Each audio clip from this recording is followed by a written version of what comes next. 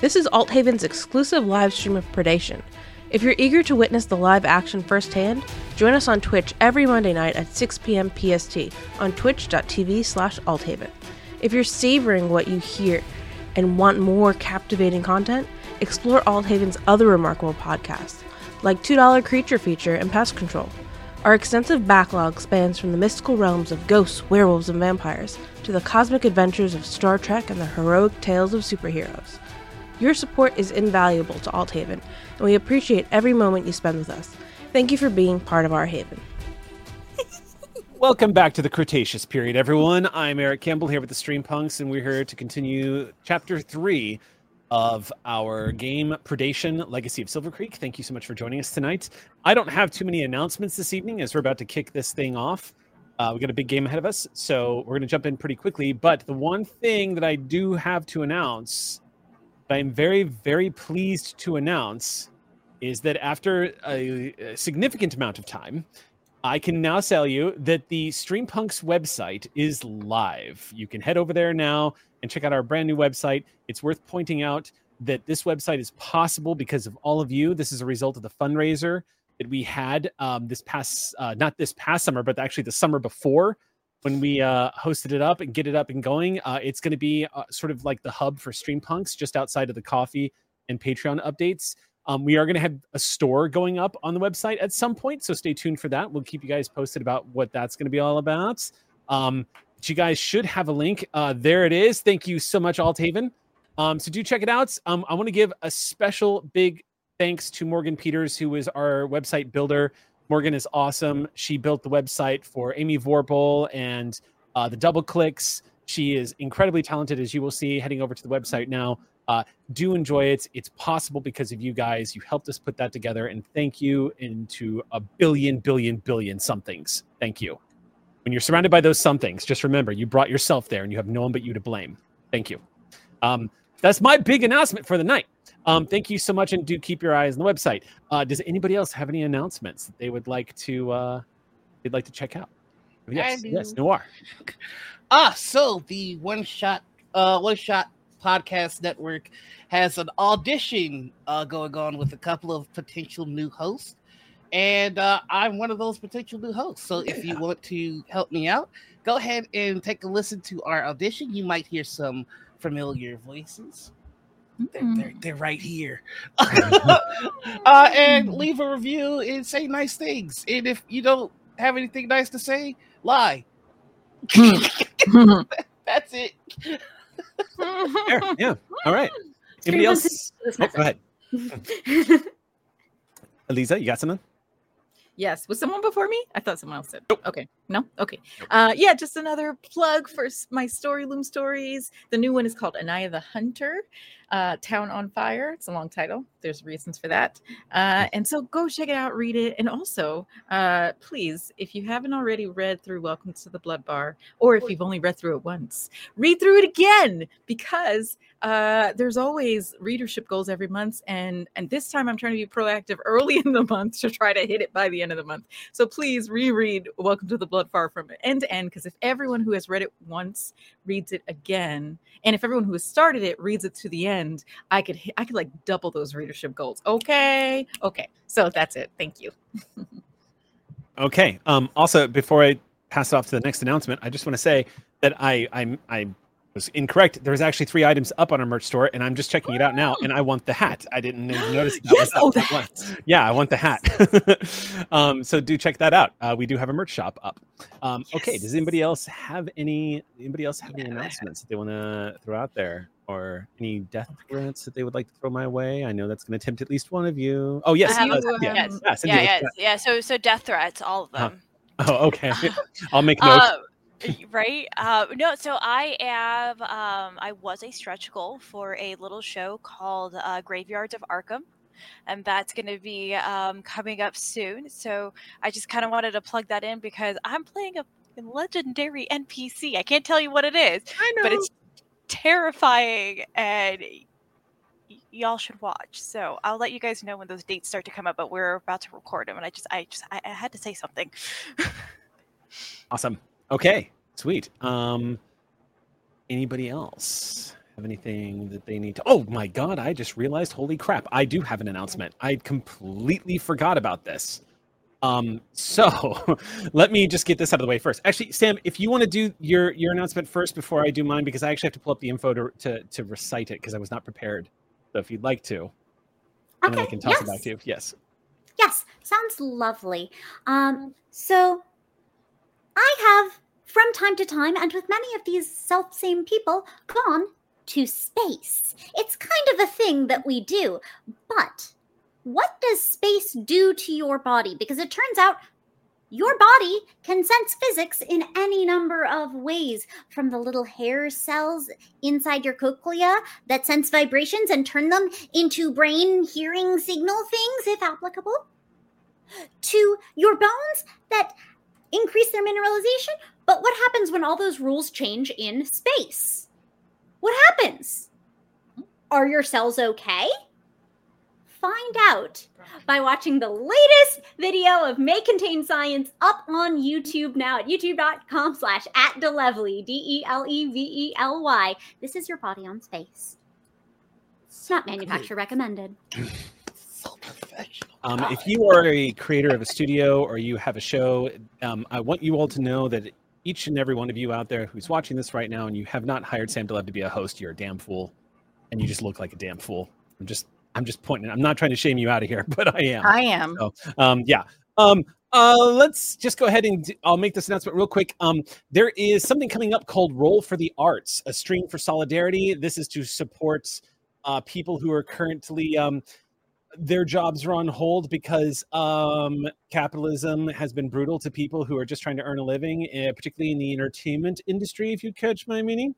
So in order to support that, we're doing an entertainment community fund. It's 10 hours of stuff that's being put up by my friend Katrina. They have gotten together a bunch of game masters and stuff like that to run games. I'm going to be running a game. It's going to be hosted at twitch.tv/TTRPGGifts. You guys will see more information of that popping up on my Twitter corpse and also on Blue Sky as well. So stay tuned for that information. That is going to be popping up. That's going to be this Saturday, I believe. Yes, that's going to be this Saturday, September 16th. It begins at 12 p.m. I guess Pacific time would be 9 a.m., 12 p.m. Eastern. So that's all I got. I think that's all. Oh, also, just as a sidebar, if you guys ever find yourselves wandering over to Cherry Tree, which is a rad little site that helped me put together my badass computer, use the code 16BitEric6 to get 6% off of whatever you're doing. Okay. See, I'm trying to get better at plugging. I'm terrible at it. I'm just like, whatever, I got a game to run. I'm terrible at it. So I'm learning from you guys. I'm getting better. I just haven't spent the XP. I've got it all spent. I got it all saved up, but I'm pulling a Sam in Callisto 6 and I'm just, yes, Sam. Y'all know a new dino just dropped? No. No, when did that happen? Oh, yeah. It was in Scientific Reports. And this isn't even my May Contain Science, which will be tomorrow at 8 a.m. Pacific. So check that story out. It is completely unrelated. But yes, a new sauropod in India. Oh. Is a long neck kiddo. It's actually, there's some illustrations up of what it might have looked like out there. Real cute Tharosaurus indicus. Literally just published about last month. But it does have one problem. It is not as glorious as Bruno. That's and for Bruno and for so many other reasons. I am excited. All right. With that, let's jump into tonight's chapter 3 of Legacy of Silver Creek.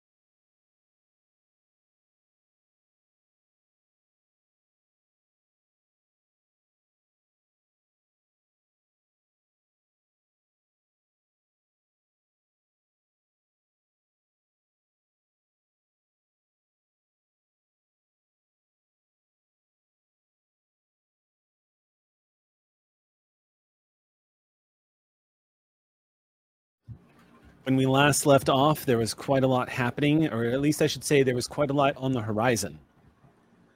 You had all started to settle into Silver Creek. And for some of you, it's a little more comfortable than you would have expected.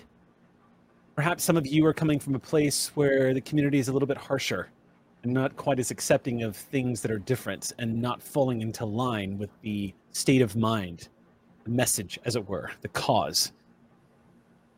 Others are arriving after weeks of trial and near-death experiences. Traveling north through the Redjaw Wilds during early spring is quite the feat, and not too many people would be able to survive something like that. Everyone who's gathered here in Silver Creek has started seeing that life here is significantly different than it is in Kaleno City. Kaleno City is the hustle and the bustle.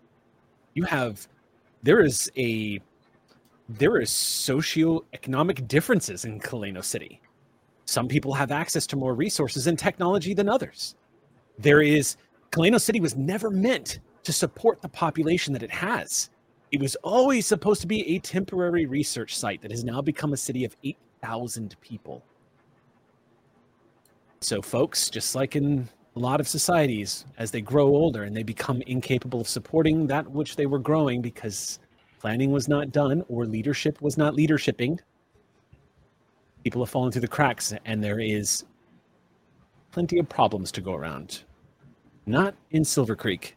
The community out here numbers a whopping 54, with maybe 14 families, lots of little dinos running around. It's well enough off the beaten path that it's conceivable you could spend months and months and months out here and never seeing a single person other than the members of the community.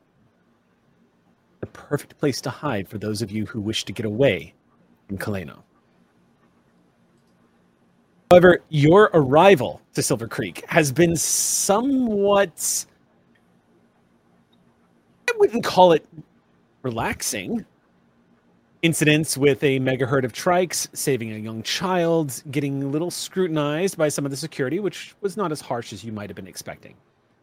But now, on the horizon, has been spotted what looks like a very large storm. Storms are not unusual, particularly in this time of year when the weather changes and temperatures shift. This happens quite often. But storms during the Cretaceous period could be pretty violent and could be somewhat on the devastating side, depending on how close you are to coastlines. Thankfully, Silver Creek is towards the inland sea and doesn't have to contend with a lot of the tropical storms that blow through. Or sometimes they do. And right now, on the horizon, looks like it might be one of those rare instances. Now, in our last chapter, we had at least one of you, Zach, had gone to the Redjaw Wilds in order to gain some altitude from the tops, which is the watchtower that Silver Creek built in the Redjaw Wilds. Watchtower tops is built up on one of the largest pines that overlook the tree lines that are near Silver Creek, giving you a beautiful display of the land. It's a little tricky to see the distant horizon. Much easier to see Silver Creek and what surrounds it. But it was unmistakable, Zach. You could see what you kind of suspected. It looks like a pretty big storm is on its way in. And judging from the direction of the winds, it is definitely coming your direction. If you had to guess, being something of survivalist, Zach, the truth is Laramidia, which will one day be the west coast of North America, this is a strip of land out in the middle of this great inland sea. Which means even though you guys are far inland, you are not out of the threat zone should a hurricane or the remnants of one blow through here. However, you're not in Kaleno City, so you don't have the technology to detect what kind of storm this is. You literally have to wait until it's almost upon you to figure it out. But judging from the darkness you see outlining the mountains in the distance, this one's going to be bad.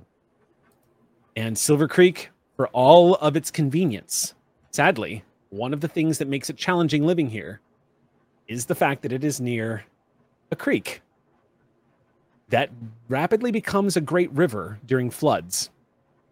and has been a problem ever since Silver Creek was established. And that is the first thing going through your mind as you have been keeping an eye on what's coming your direction. Now, I'm going to go ahead and say that thankfully, because communications are open between Silver Creek and the Tops, you were able to get a good look at what was happening and get word back to Silver Creek to let Silver Creek know of what you've seen. And it just so happens that you sending word back to Silver Creek is coinciding precisely with Joe, who also was able to, Joe and Dahlia and... I think Clover was the one who... Yeah, Joe and better. Dahlia and Clover, because y'all had the access to essentially a dino drone to spot this up overhead using the technological advancement of being able to see what your pterosaur sees. So right now, Silver Creek has been alerted, and the town is currently taking precautions. For those of you who are new to Silver Creek, you get the impression everyone has done this many times before. You see everyone from every adult of every age to children to the age of 5 who know exactly what to tie down and who are following their parents around, knowing what they needed to do. The rest of you, though, are feeling a bit lost as everyone is moving about, calling out to each other, passing buckets back and forth. You also notice that it looks like some of these large canisters are being set down near one of the laboratories, near one of the entrances. It's unmistakable. You've seen them before because you've been in Kaleno City, but you see what looks like symbols on them for putting out fires. Extinguishers, perhaps. But those have been lined up for people to have on the ready as well. This is also the first time you have spotted a man that you've heard talked about a number of times, Michael Yen, who is sort of the dinosaur herder of Silver Creek. He is a 49-year-old he-they, dino researcher, dino biologist, expert farming dinosaur behavior, head of research, kind of does a little bit of everything. And they indeed are trying to coordinate everything. Those of you who have seen him, he's definitely assumed a leadership position. They're currently standing before a lot of people who are coming up to, what do you need next? Okay, and moving away. Michael himself looks like a man who's probably in about his... I'd say they're probably about maybe early 50s. They have that fine jet black hair that's got just the right amount of gray starting to sprout up right through their, like the early roots of the front part. Asian gentleman that looks like they've probably lived out here most of their lives, but there's something about them, Joe and Ozzy, that you two smell Kaleno on this guy. They're probably old salt to Silver Creek, but they may not be originally from Silver Creek, is the impression you're getting. There's just something about the exactitude. There's something city about them that the two of you are kind of picking up on. That is where we begin today's game. And it is also worth noting, too, I just want to point this out to give you a little RP food, if I may. But this is particularly for you, Clover. You as somebody who has lived on the edge of the wilds, not inside a protective city, but usually it's either underground or out in the wilds, you are also very familiar with these storms and what they can do. You didn't have to contend with them quite as much from where the butterflies made their base, since where you were from originally is more of like a cave network at the base of the mountains. And that is where we are going to begin. Yes, what's up, Cynthia? Could I use premonition on this location to see how bad the hurricane's going to get for us? You should be able to do that. Now, what is premonition lets you basically use your exposure to time anomalies to try to see the future, essentially, correct? Kind of, yeah. Yeah? How does Yep. that ability read in the core book? Do you have it? You learn one random fact about a creature or location that is pertinent to a topic you designate. So, location, Silver Creek. Yeah, easy enough. Hurricane. Alternately, you can choose to learn a creature's level. Okay, that doesn't pertain to us. If you do so, you cannot learn anything else about it later with this ability. Wow, that is being able to learn a creature's level is super useful. Okay, what do you have to spend? Do you have to spend any points for that? Any intellect points or anything? 2 intellect points. Okay, cool. If you have any edge, do you have an edge rating in your intellect? You have 1? Then it only costs you 1 intellect point. Excellent. Spend 1 out of your pool. As everyone's moving around, Dahlia, you start focusing on your breath a little bit. It's always a little strange every time you decide to dip into that side of you that has that sensitivity to the ebbs and flows of time. There's no way to explain it to other people. You've tried numerous times to try to illustrate what it's like. There's really no words for it. You can try. The metaphors always come out disjointed and kind of difficult, or they elicit laughs from people who think, wait, how does that connect? It's been impossible. Instead, you focus more on the sound of the wind as it's picking up, the way it sounds as it roars through your ears, and how similar it is to your breath when you focus upon that. Your mind settles into the fact that they are one and the same. And when you find yourselves aligning to that, around you, things seem to slow down for a moment. All you hear is your breath. There is a feeling of disconnect suddenly. This always the most terrifying part about using premonition. You are removing yourself for a moment, not from just your body. No, that comes with you. For a moment, it feels like your entire being, just for a split moment, is not a part of the ebb and flow of time. You could almost describe it as feeling like somebody just completely tore free the tether that's keeping you from flying off into space. It only lasts a moment, and it always causes a spike of anxiety every time you feel it. Because in those brief moments, you are aware that your mind is seeing and hearing things that it cannot process as space-time around you begins to flow all at once. You have to focus on the subject of what brought you here in the first place, Silver Creek, storm, Silver Creek. You focus on the wind. You begin to feel the heat growing on your skin. A new sensation.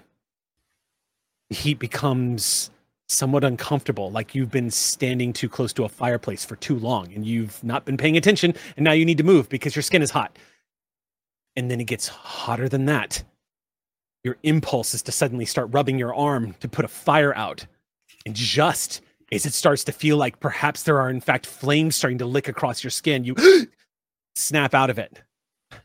Everyone's moving around you like nothing has happened. And the slight scent of burning pine is in your nose. Yes. What do you have, Sam? Ozzy's got something? Do you know in Scooby-Doo when Scooby is scared and jumps into Shaggy's arms?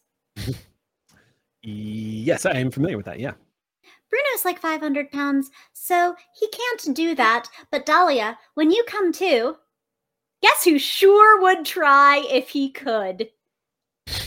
Beak chattering, trembling a little at the feathers, surely not scared, but maybe a little bit of there. No, not in the lap, not the lap, no. All right, fine.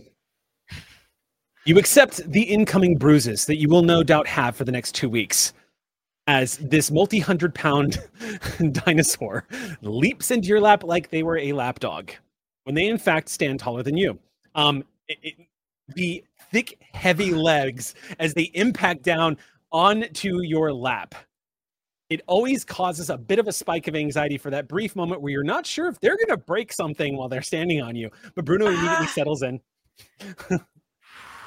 Anybody who is looking at you from afar watches you vanish underneath this raptor, this dino chicken, as it leaps up onto your lap.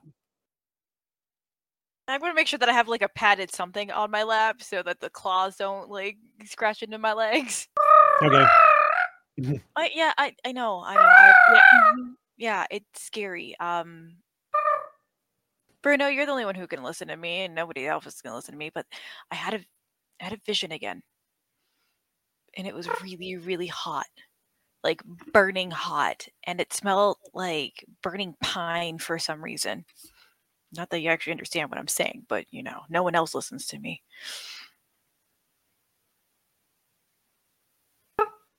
Mm-hmm.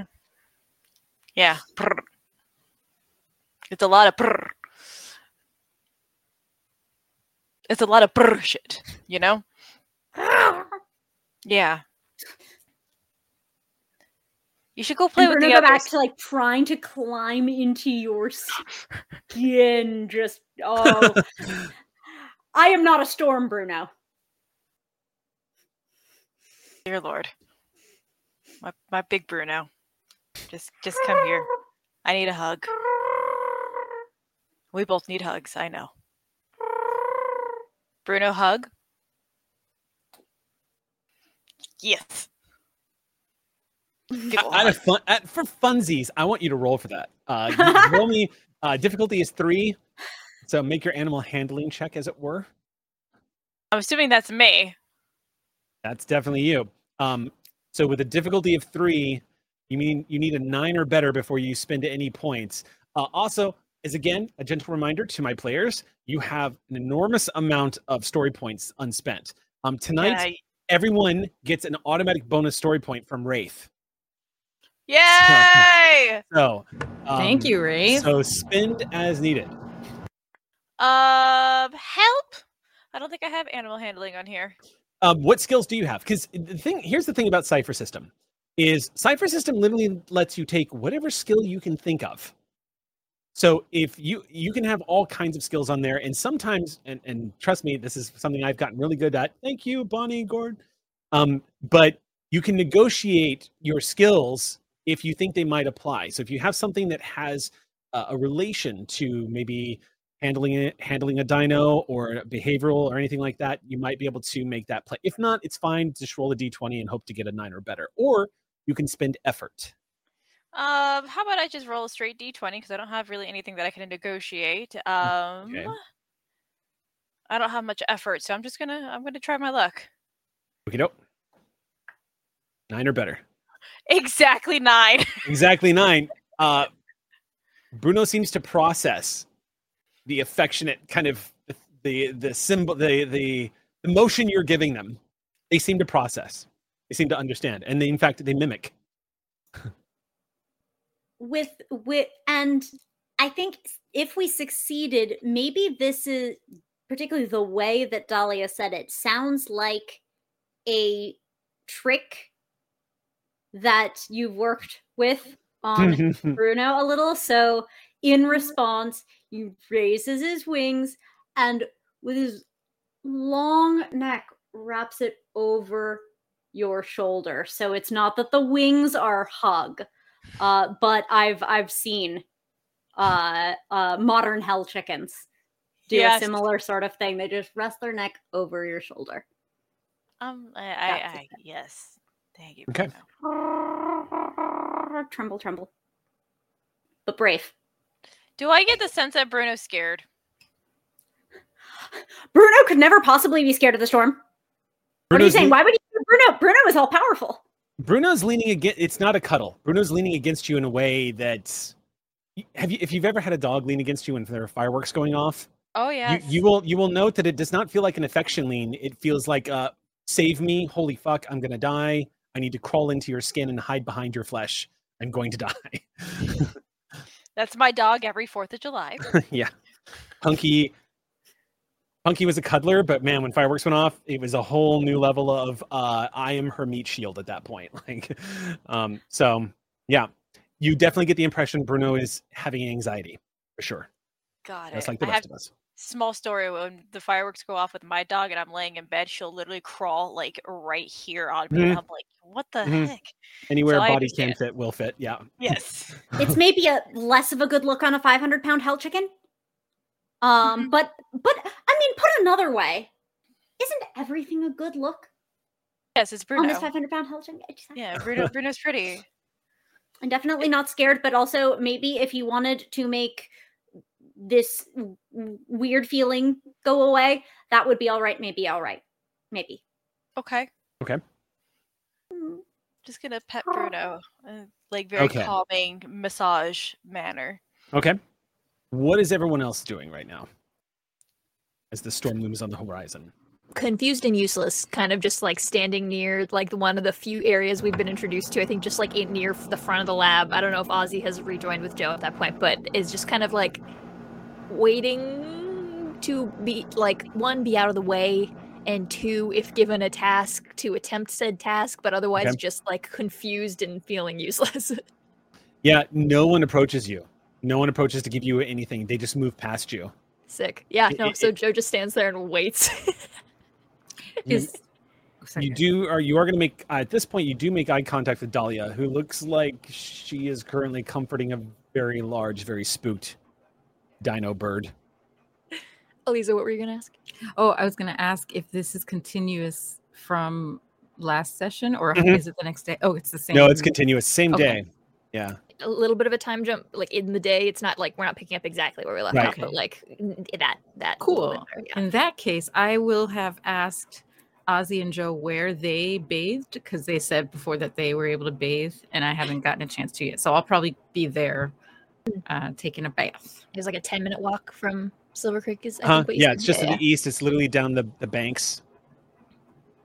Yeah, I'll head there with my pterosaur. Okay. Easy enough to do. Ozzy will drift toward Joe, emotionally T-posing, not really knowing what to do. So they had these two, just like Or like, you know, when you're when you're a guest for someone's Thanksgiving, yes, yeah, and very you're much. like, "Can I help?" And they're like, "No, you just relax." And you're just like, "Yep." Yeah, exactly. If I do make eye contact with Dahlia, if we see Dahlia from here, I might be like, oh. I'll kind of like nudge Ozzy a little bit. Bruno is making a pancake of our friend. Do we think probably about the storm? Maybe. Probably about the storm. Really? Maybe. Did they know storm stuff? I don't know. Atticus has never You're really. the science, Yeah, technological science. bioscience. You work on Atticus. Do you not? Does Atticus get scared of storms? We don't really have to deal with big storms like this. He has a nice little indoor area that he is, has to himself for the most part. Cut to Atticus, like literally being like, We've taken him out of his like lovely little home. I mean, I don't. That's big guess, but Should we be doing? I've been waiting for someone to point something out to me. But at this point, I think we're just strangers enough that no one knows how to ask us to do things because they don't know what we can do. And to be fair, I don't really know what I can do here either. So I'm just attempting to stay out of the way, I think, is my current move. But We are in the middle of the town, so that might be in the way. And Joe I'll was, start like, to against the wall, but like was like, okay. just inch toward the incipient Dahlia cake. Yeah, kind of like maybe Dahlia can tell us what we're supposed to be doing right now, sort of. or at least we just bunk down in hers till this passes. Okay, you're pretty sure Dahlia's underneath that. Yeah, we can see You- arm every now and movement. then, yeah, you see a what looks like a piece of Dahlia emerge before it is once again swallowed whole. You approach her and just lots of muffled sounds underneath Bruno at the moment. But Dahlia, you definitely sense their approach. Are you in need of assistance, Dahlia? "Oh, I'm just merging with Bruno. Everything's fine. Everything's not fine. Everything's gonna be on fire, like pine fire." Hi, Hi. Hi. Bruno. Up. Up.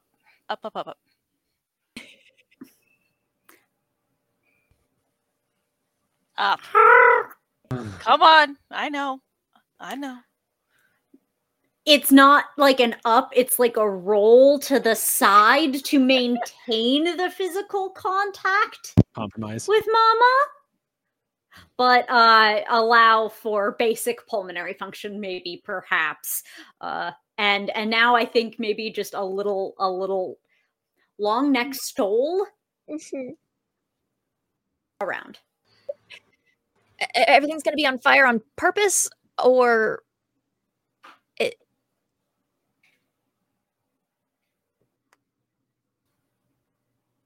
Oh, you're muted. Muted. Sophia. Hardware muted, maybe? Dun, dun, dun. Nope. Can't hear you. Thanks a lot, Bruno. Jeez. Bruno would never. Use? How You about would have next? used. There you go. Now we can hear you. Yeah. I do not know what happened there. Bruno pressed Basically, the Bruno messed it up. Damn it, Oh. Bruno. No, you just hear Dahlia be like, "No, hot fire pines, really hot fire." Oh, is this Pine. one of those things? What? What? Is this one of your things? Is that why I'm confused? Yes. Oh, okay. All right. What do we do in that case? Not be near pine. And I look at Pine? tree foliage in the area, like is you're what are the buildings here made of, like wood, or are these Definitely. like There are Yeah, definitely a majority of the buildings here are made of wood. Yes. then Joe just kind of like looks around us. I don't foresee that being an easy task while also sheltering from incoming storm. When we Plan B? found Tezen, was that what kind of trees were in that bit of the Redjaw Wild?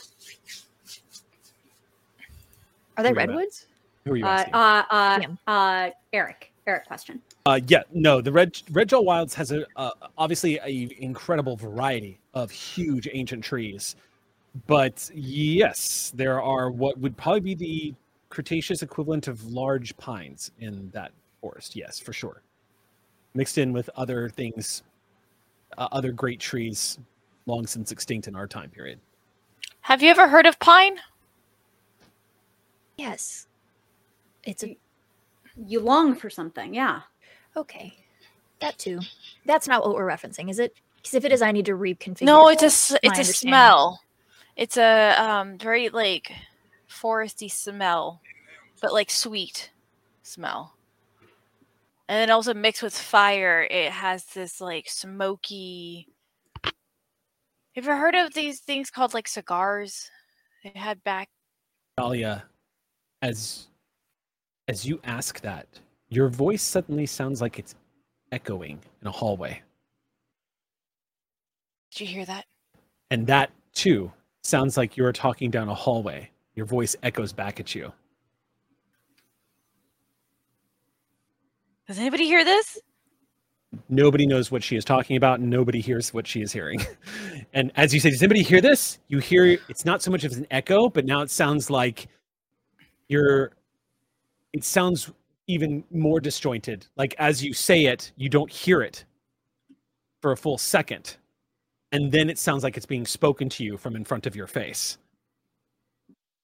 Yeah, Dahlia backs up into Bruno. Like, As you back up, a wave of nausea suddenly washes over you as the world begins to spin slightly.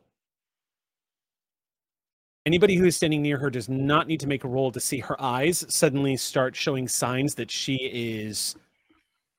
You see her pupils, the way they dilate. You just see her start to kind of like stumble back a little bit. And it looks like her eyes are fighting not to roll into the back of her head as she starts losing her balance. Oh, okay. Wide berth on Bruno's side so I don't get snapped at, and we'll kind of like arm around Dahlia's waist to give like a don't fall over. Do we need to go? Everything slows down, Dahlia. Like it did when you were using premonition. do I see anything? You didn't do this on purpose this Yeah, time. no. You feel a sudden sense of that detachment again. Except for this time, it doesn't feel like you. It feels like the world around you is coming with you. It doesn't feel like you are being untethered.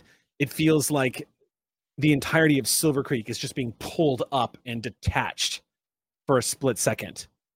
Am I in a time situation? You have no idea. You are so disoriented. If you would like to try and piece things together, I'll let you make an intellect check. I would like to do that, please. So I would say make a check, and I'm going to set the difficulty at 4. So you would need a 12 or better on a d20, unless you spend effort. Or spend a story. 16. You have story points too. Okay, cool. 16 is going to succeed. It is definitely related to some kind of time shenan, because the detachment is the dead giveaway. The nausea and everything that rushes over you, it just makes it hard to find out what it is you're experiencing. But that detached feeling, that's something you only feel when you're using your premonition abilities. The only time you tap into the time stream. Except for it's always invoked. You've never experienced it without. Yeah. It's like it is using you this time.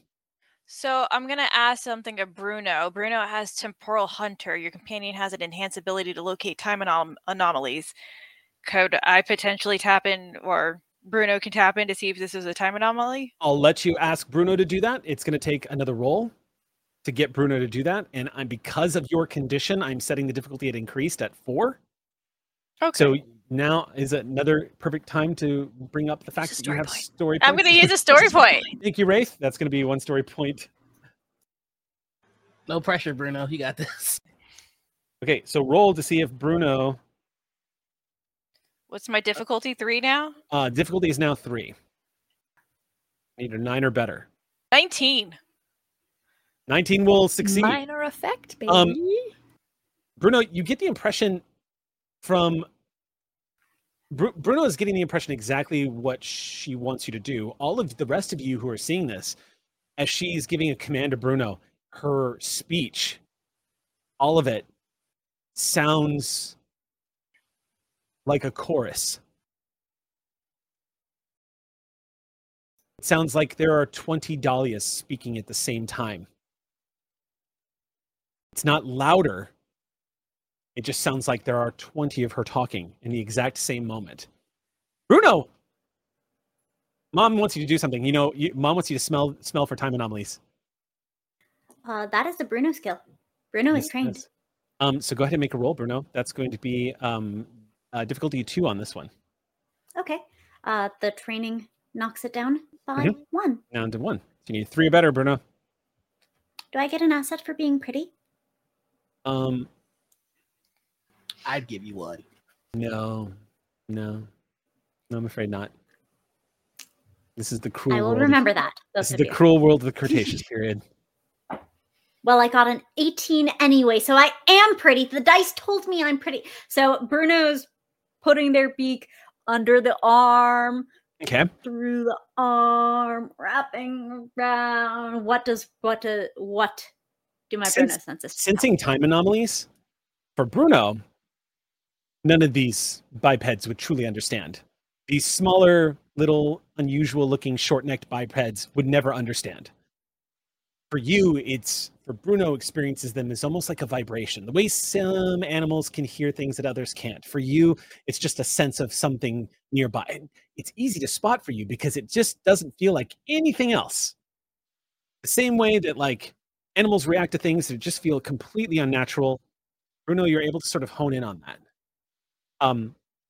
Your instinct is to go off and look for one, because that's what happens. You're kind of go find, and you dart off to find. Instinctively, following the command, Bruno, you take 5 steps and come to a stop. And then you find yourself instinctively sniffing out the time anomaly, turn back and look directly at your mum.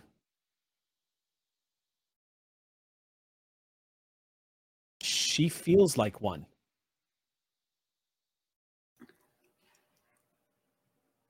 Bruno walks back to Dahlia, bows his head, and presses the top of it into her chest. I'm gonna have you roll again, Cynthia, because this is a new behavior from Bruno. Oh, Shiza Manelli. Yeah, so I'm gonna once again set the difficulty at 4 on this one. And if Can I use a story point again? Yes, you can. It won't be Wraiths this time because that's going to go to somebody else. But this one is going to be from our dear friend and one of our oldest supporters. Thank you, Kato. Oh, thank you. AKA Kato. aka. I mean, yeah, you can use this. You can use a story point. Could I use Shiza Manelli? I always say that everyone gets tripped out by it, but I'm a huge Liza. love it with all my Liza life. fan. Yeah. 15, by the way. 15. Okay. It's a new behavior. You're not sure what to make of this. Also, you are really disoriented right now, so it takes you a full moment. Like a day of like an evening of bad drinking, and then all of a sudden you realize someone's got their hand on your shoulder, and it takes you a second to sort of, what? Sorry? Like, it takes you a moment to realize that what's being pressed against you is not only Bruno, but this is unusual. You get the impression Bruno's basically doing their pointer behavior that you have trained them to do when the time anomaly is nearby. You get Bruno, no, not me. It's not me. It's me?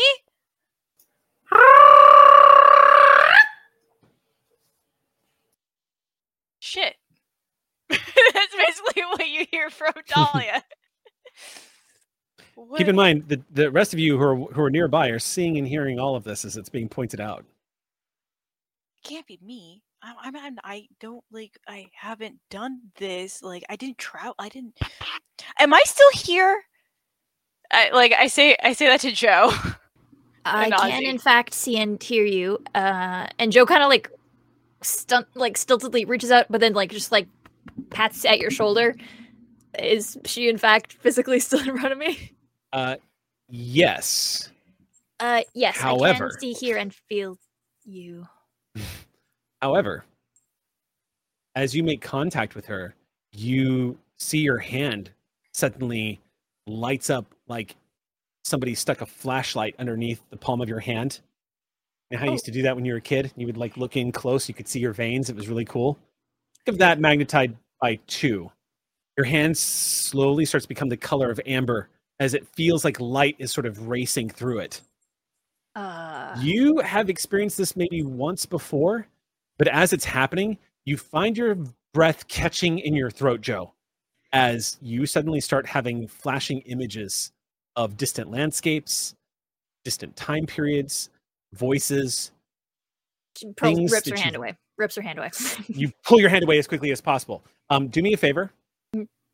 Roll me a 6-sided die. While that's happening, I saw it in chat. Shiza's with a Z, like Liza, not an S. Just letting you know. 5. 5. Okay. On a 5, please roll me a D10. A D10? Oh my gosh. Oh, I do have one ready. Hold on. 2. 2. Okay, stand by. Is it divided up? Okay.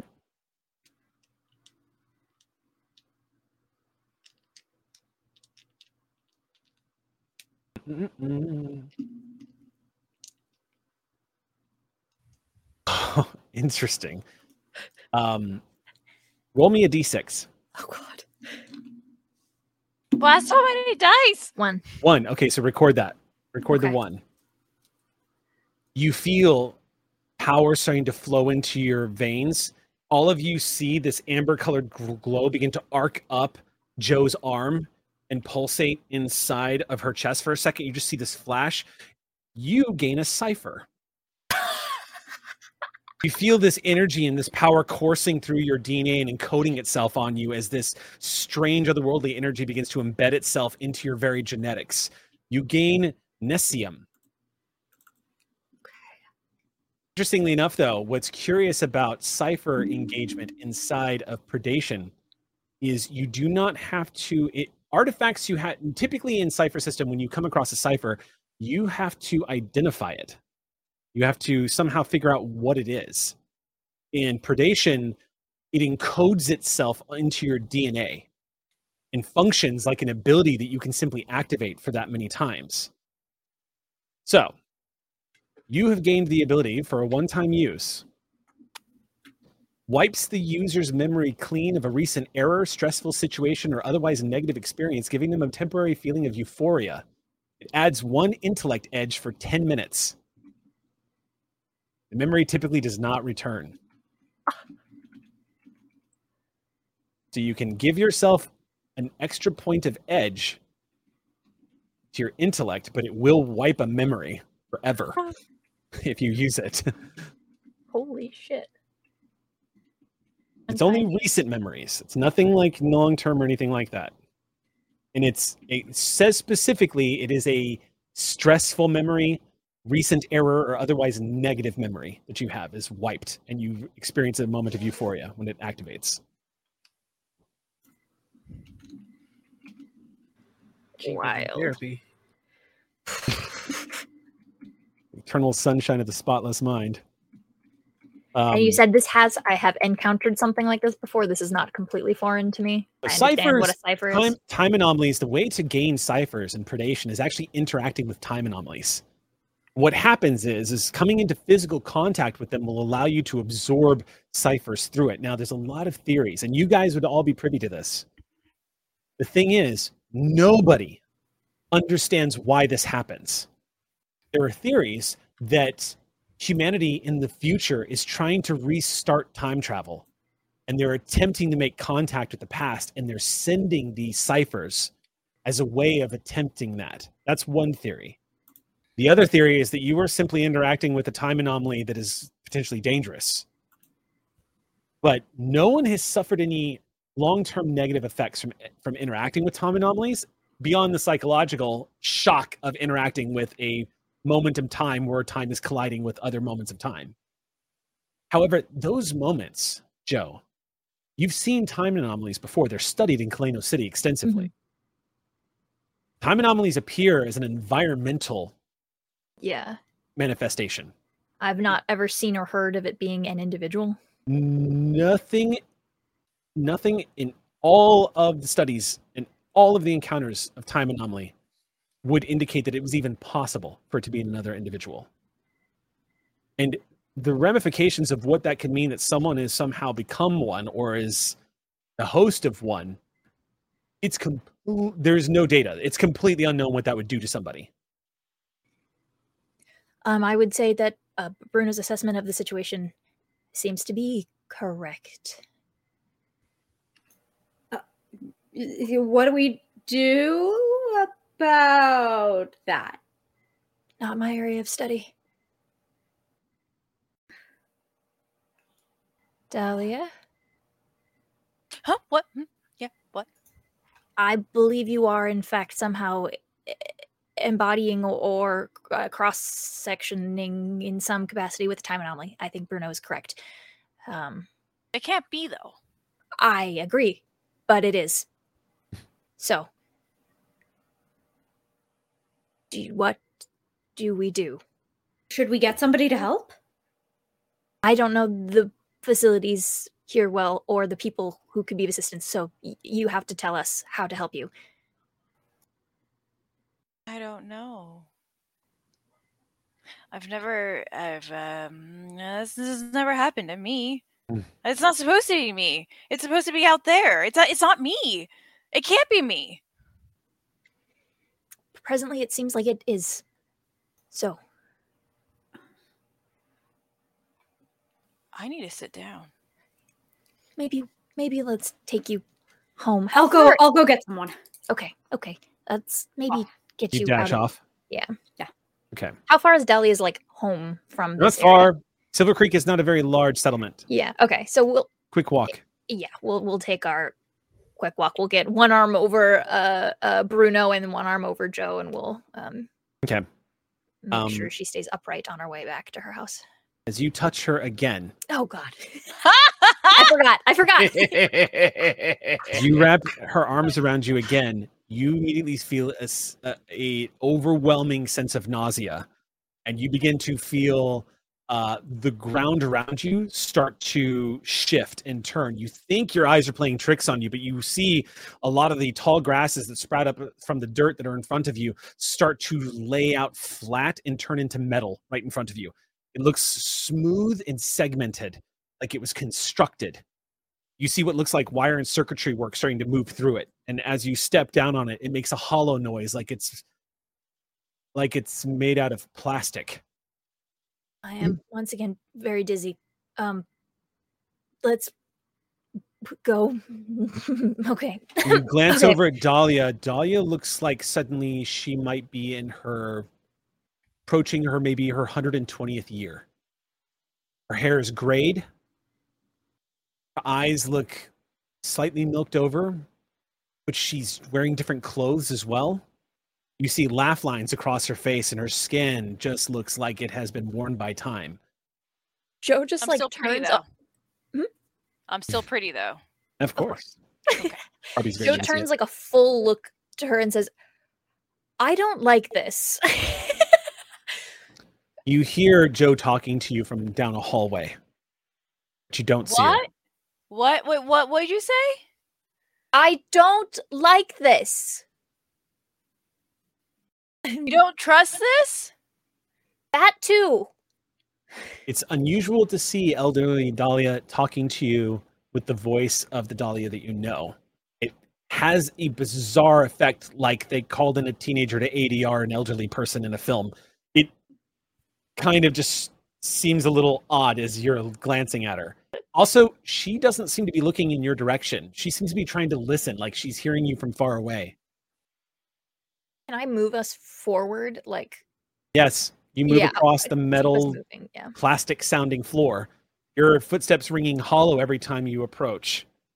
You think you're hearing gunfire in the distance. Cannon fire, perhaps?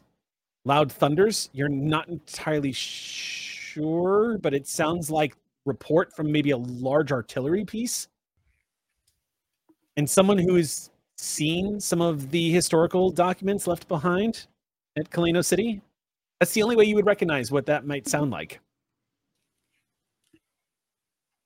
I think she doesn't understand what this is, how this could be happening, and any of that. And it is just so overwhelming that she just closes her eyes and starts and just keeps walking. And kind of has a moment of she's not good with dinos, but dinos are good with their people. And Dahlia is Bruno's people. And so theoretically, Bruno knows way home. And so Joe is taking her job right now as walk forward. It's gone. And she closes her eyes. It's that sudden. Like it never was. Both of you. It's just gone. Two of you are holding each other for a second. I think closing your eyes helps. Although it is worth noting, Dahlia, your eyes were not closed when it blanked away. Yeah. Okay. I had my eyes open the whole time. Oh, and I open my eyes, and it does not come back. No, you don't experience it. It's just gone. I don't like that. I'm sorry. I actually was the one who triggered this. Well, I didn't say that. I'm just stating the fact that I did not enjoy that at all. And she kind of pulls your arm out and back and goes more of a hooked arm. Are you okay to walk? I think so, but hold on. I'm gonna look at Bruno, and I'm gonna try to get Bruno to do Temporal Hunter again. Okay. I want to see if it left me. Because there was a minor effect, I'm not going to let you. I'm not going to ask you to roll again, and instead, Okay. Bruno, you get the command. Ooh. You know how to do that. That's something you can do.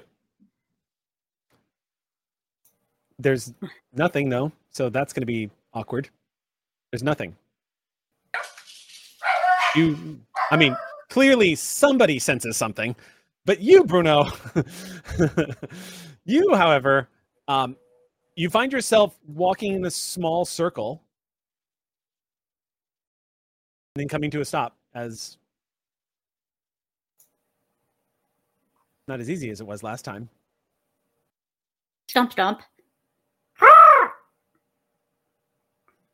Here? Is it here? No, it's not this. Okay. Circle, I know that circle. look. Stomp, I know stomp. this look. I know this pattern. It's Stomp, stomp. There's one nearby?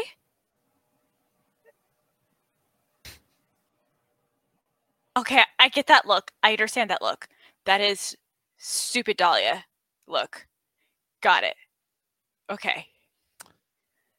We're going to cut to in mid power bar bite as you're having a conversation with Tara. Your feet dangling over the sides of the tops. Zach, Vecker approaches the two of you, and you immediately know why he's approaching you, because everyone hears it at the same time. This incredibly loud, sharp, echoing, snapping sound. It sounds, if it was a twig in the woods, that would be one thing. This sounds like a tree trunk just broke in half. You hear it echoing, and then you can hear the loud groaning whine of a tree dying as it falls, smashing through a bunch of the other branches and crashing into the forest floor. You don't get a sight of where it is, but it echoes throughout the wilds. Everybody is quiet for a moment, listening, waiting for the next sound. And Zeker goes, "Yeah, that. I was coming over here to tell you that." I am informed. We're going to be able to hold off to first light? I don't know. Well, we better, because if we go out at night, well, I don't have to tell you. Yeah, let's wait it out, I guess. He squats down. Tara pulls herself up on the railing and starts looking out, leaning over a little bit. She moves around the other side of the trunk of the tree, starts trying to watch the side that no one else is watching. You'd like to make a roll, you can. Yeah, I would like to. I'm going to use 2 intellect points here for discover dinos. Okay. I'm going to scour the area within a long range, searching for any signs of current or recent dinosaur activity. If there was or is a dinosaur in this area, I discover its level, general type, as well as any additional facts the GM feels is pertinent about the creature. And yes, I will be using a story point, mainly because I just like shouting out the Ox Crew. Yes, indeed. Shout outs to Ox Crew are always a lot of fun. This is going to be your Wraith story point. All right. Okay. Let's see. Thank you very much, Wraith. Here we go. I rolled before I got the target number. Whoops. But I'll tell you the target number now. So okay. you don't tell me what you rolled yet. Okay. But the target number for this is wait. You're using an ability, right? Oh yeah, I don't have to. You have to roll. So sorry. No. If you're spending the points, you don't have to roll it. It's a thing you do. All right. There goes my intellect points. I'm dumber now. No, you don't have to spend the intellect point. But here's what I'll do. If you're going to spend that story point, what I'll do is I'll treat it like you rolled a critical success. Oh, then heck yeah, let's freaking go. I'll give you extra information. Yeah. All right. So you take a stand for a moment. You just kind of sit up, stiffen up a little bit, and you get the impression Zeker knows that you're kind of in the zone, and he gets quiet and watches you. And then he squats down low and kind of moves out of your way and just watches you. And you glance out into the woods and then move kind of opposite of Tara. Bring yourself up to the railing. Down below is a dizzying fall of over 100 feet down to the forest floor. You listen closely. Your instinct is starting to grow that you think you know what this might be, considering the time of year. Considering the power of the trees around here, the height, you listen closely. Don't hear it again. Start replaying the sound in your mind, and you start putting some facts together. The number of the sounds, the popping, it sounds like a tree, like one of these great tree trunks was being snapped in half. And slowly it starts clipping in. You've lived in Silver Creek all your life. You know the wilds so well. You know the creatures that move through here, the ones that make their habits, you know their migrations, you know everything. So you listen for the telltale sounds you think are going to answer your questions, and sure enough, after a few moments of you staying quiet, you hear it where others don't, because your trained ear as a hunter and somebody who lives out here, You hear the low, thunderous, the sort of like deep baritone, almost moo, as it were. The sauropods that move through here, sometimes the trees are too big for them, and they'll just use their breastbone to put all 30 tons of their weight against the tree and snap it in half to drop it to the forest floor. Your guess is there's probably a herd of sauropods nearby. They're literally breaking trees in half to eat them. However, Zeker and Tara are on full alert, thinking that there might be a big predator moving through here. You, of course, find this somewhat humorous, Zach. There is not a predator alive that has the capacity to snap a tree in half. It would have to be a sauropod. Nothing is that big that's a predator. You just kind of watch them on alert, looking around. Zeker looking back to you, looking to see if he's going to get an answer. Tara, it's not a trike. Can you tell me why? And he's just going to, like, he's kind of teaching. Gotcha. Here's why it's not this. Here's why it's not that. So if we take that into consideration, we should be listening for... It's not a trike? No. Why would it... Oh, okay. Trikes are currently in heat right now. That means there's a great number of them. That means that we would be hearing much more noise than we're hearing now. So we can rule out trikes. What's Trikes. next?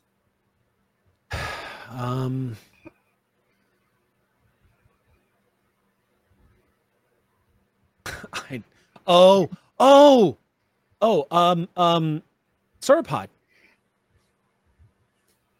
Sauropod. She looks over at Zeker, and Zeker kind of nods and goes, "Yeah. Well, of course it is." As he smiles at the two of you, indicating he clearly gets that he didn't know what it was. He's like, "No, of course. I'm glad this was a teachable moment for both of you. I'm glad I could have you up here and teach you a thing or two." I learned so much from you. Thank you. Let me ask you this, though, my friend. You don't think they might be coming towards the tops, do you? Because, frankly, I like your idea of building sort of a tree house that expands across all the trees. It sounds lovely, and it would be a shame if one of these big boys decided to wander over here and knock us over. Also, there's the falling to our deaths thing.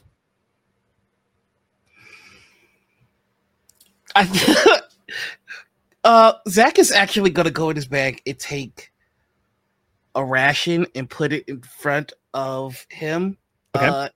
And then he's going to take 2 more rations and walk like a little bit further away and put it down and go, which one would you grab?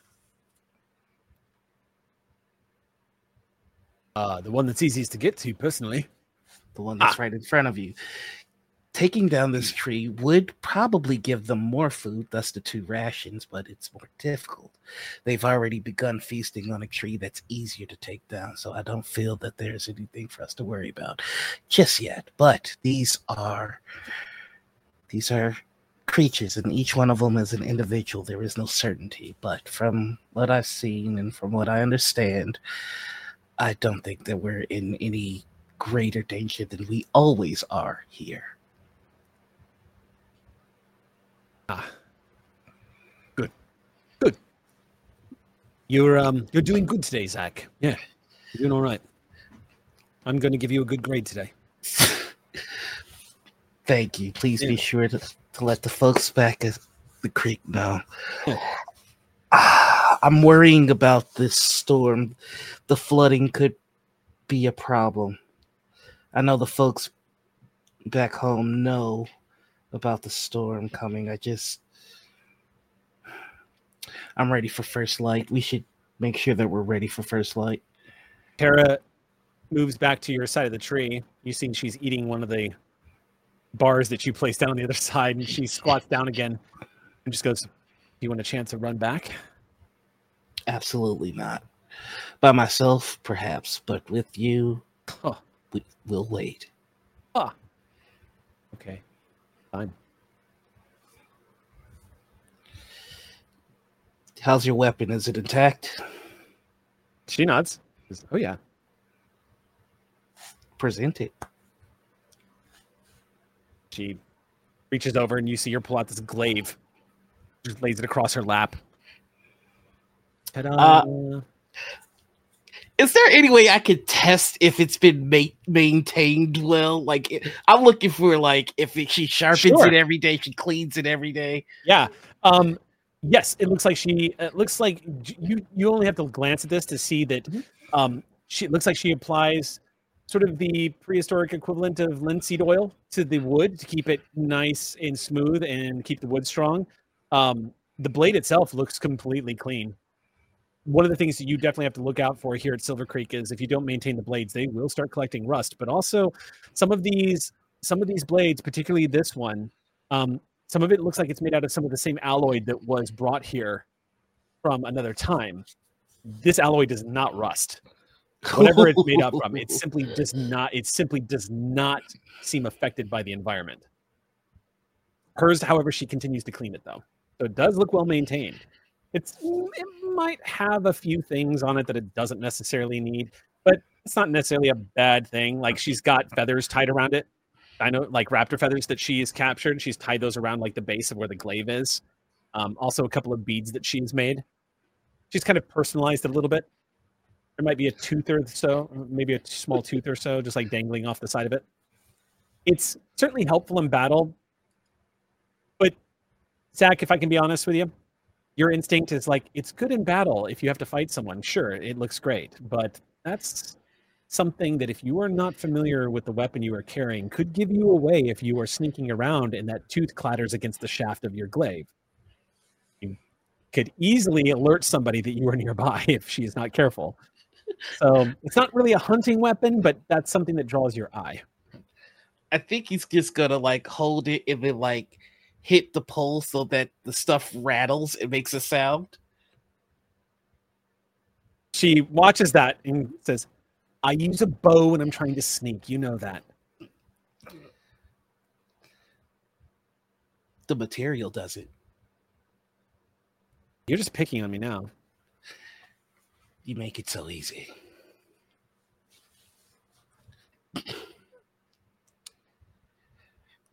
I'm nervous. This helps me ease my nerves. Preparation.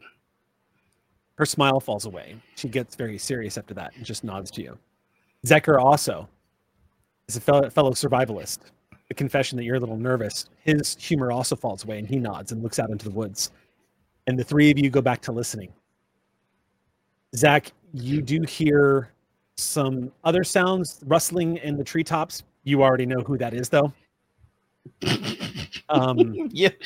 Circling around and making their way back again and again and again. It's a very large pterosaur that likes to check in on you before going out hunting a little bit. I think at some point he just holds up a ration to just be snatched. Yeah. You're a pterosaur. The thing is like the woods are very difficult to fly through for a pterosaur, but man, the hunting is good. Lots of little fuzzy mammals and little bitty micro dinos that are running around through here that'll just go down in one gulp. Just give a little scritch and I think he's just gonna it's almost like he's saying it, he's mainly saying it to himself, but Tara might take it like as though he's talking to himself, but he's just going, first light, we have to move quickly. We might be trying to outrun a storm. We are going to be trying to outrun a storm. Fast, but still quiet. Quiet, but still fast. It's coming from that direction. We're going to have to literally run towards the storm to beat it to Silver Creek. Question, because we never actually talked about this. Is Kim, like, can you ride Kim? Can we dragon ride? Not no. yet.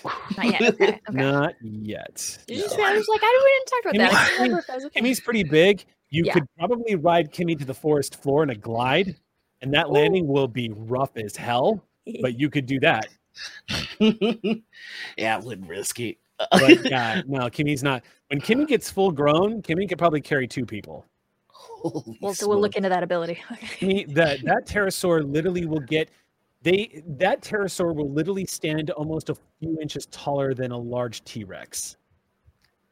They are enormous. In fact, the wonderful documentary, Prehistoric Earth, actually displays a scene in which a pterosaur challenges a T-Rex for a kill. Yeah, I love And that. it's a really amazing scene. I'm T-Rex gonna have tries to to stand up, and double then a check second one shows up, and the Yeah, and T-Rex then a is like, second nope, pterosaur just shows up, and kidding. the T-Rex is like, nope, No, nope. absolutely not. I'll be back later. today. I'm gonna wait till y'all have this. Yeah, it's a great. Yeah, literally just like apex predators of the sky. They when Kimmy gets big, Kimmy is going to be the When I size grow of up, Kimmy will literally be the size. Kimmy will probably Curly be the size 8-year-old. of an F-16. I can't. I'm sorry. I love that this is just the dinosaur pose today. Yeah, Okay. it's I'm true. all wing. What do you want from me?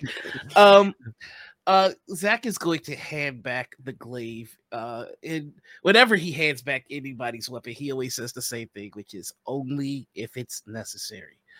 And then it's just going back to listen. Okay. And yeah, he's going to actually, as he's sitting and listening, he's going to do maintenance on his weapons. Okay. The three of you keep quiet. Not a lot of banter at this point. The training has paid off for everybody here. Everyone's just listening. The one thing the three of you are tracking, including Kimmy, is the trees are making more noise than usual. Indication that the wind is starting to pick up a little bit. And that's not anything particularly unusual, except for you can hear it all around you, which tells you that the trees across the forest of Redjaw Wilds are all getting a little bit of a gust. And it fills the three of you with a sense of foreboding. Like the storm is already flirting with everyone, even though it's probably a few miles out still and probably not going to arrive until morning time. But the skies grow darker. There will be no stars tonight. It's going to be a really good plan to not move about on the forest floor. There is one predator in particular who is really good at hunting at the forest at night. There is a theropod that has the largest eyes of any bipedal walking predator on the planet. Its name is T-Rex, and it's really good at hunting at night. Yeah. You keep an eye on the forest floor as you hear more cracking sounds eventually off in the distance. And the three of you decide to just pull up for the night. Zecker does send a quick message to Silver Creek letting them know that you guys are going to be camping out here, and you do get a reply from Skystone, who basically gives the Roger on that and keeps y'all posted. With that, the three of you you see Vecker as everyone's laying down. You see him pull out this long strip of what looks like weathered dinosaur, like a belt. Like this strip of leather basically pulls it out. And he moves over to one of the large poles and he goes, all right, I only do this when I'm by myself up here. But if Should you I turn feel away? so- What's that? No, Should I stop turn that. away? No. I like it when you watch. No, I'm kidding. No. I'm telling you, if you're going to fall asleep, tie yourself to something. Right? Very simple. Don't have to be a tree trunk or anything like that. You can use one of the base poles over here. I always tie myself to something.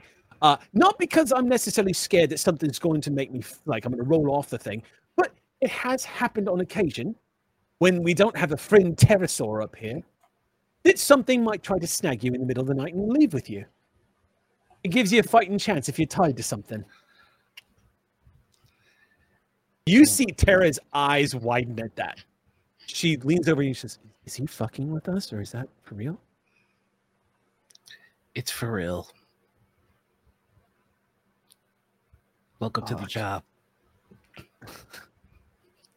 All right, each of you begins to bed down for the night, get it ready for the long sleep. But off in the distance, as the sun starts to set, Zach, you can see, without having to make any perception checks, you can see through the tree line the brilliant actinic flash that almost burns into your retina as an after image of lightning in the distance and a distant roll of thunder. And that is going to be where we stop for our break.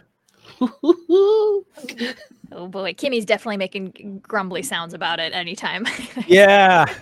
Pterosaurs Not usually, pleased. yeah, like any flying creature, hole up and wait. Or fly away is probably the instinct, fly in the opposite direction of oncoming storm. We're going to take a 10-minute break. We'll see you all here. Please enjoy the Dino Facts in the meantime. We'll see you back in about 10 minutes. Dino Facts! Now, a quick message during the break. To help us continue producing shows like this, consider supporting Althaven on Ko-Fi. Your contributions keep the Haven alive. And if you're not already part of our vibrant community, join us on Discord. It's the best way to stay updated on upcoming shows and events.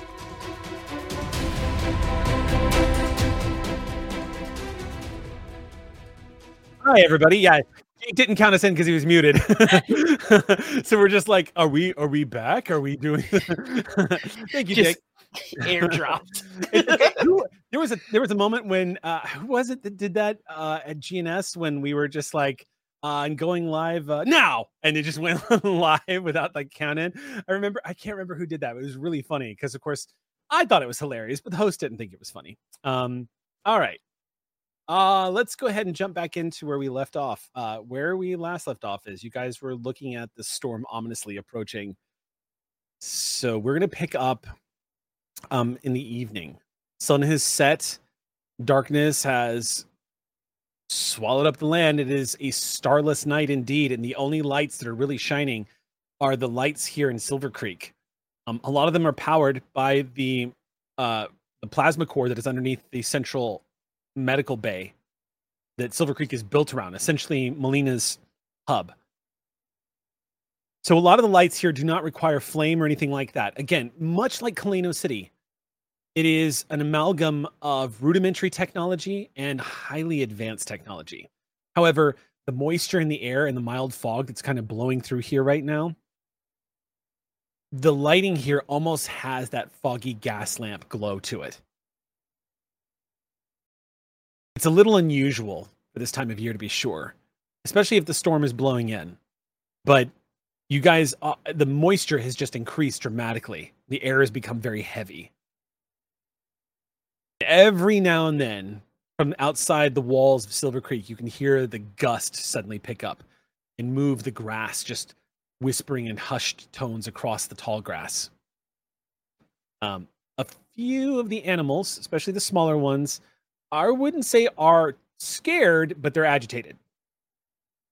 They have a sense that a storm is coming, as animals do. And a few of them have this instinct to run for cover. Instead, being inside of Silver Creek, they are running indoors. They'll run out of somebody's domicile and into another one. Kind of like a pup that can't decide which roommate it wants to sleep with that night. Instead, you see a lot of the smaller animals kind of moving about in an agitated fashion. The rest of you all who are still up at this hour cannot help but look at the distant, dark horizon in the opposite direction towards the Red Jaw Wilds, where you know one of your friends has journeyed off to.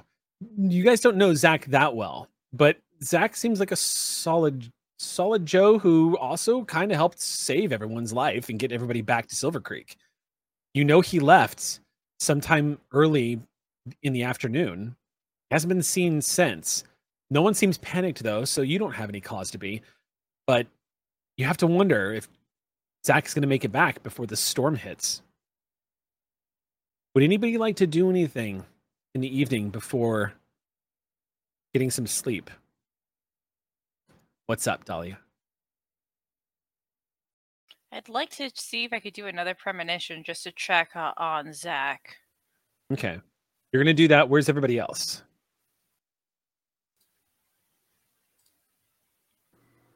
Ozzy, did you have a mission? Or do you... I did, but I'm figuring it out in context. So where Joe is would be helpful and informative. I think Joe would have brought Dahlia home. And then, in absence of any other instructions, would have probably just stayed, unless Dahlia had any insight on what would be useful for her to be doing right now. Otherwise, she's just hanging out. Stay with me. That's where I am then.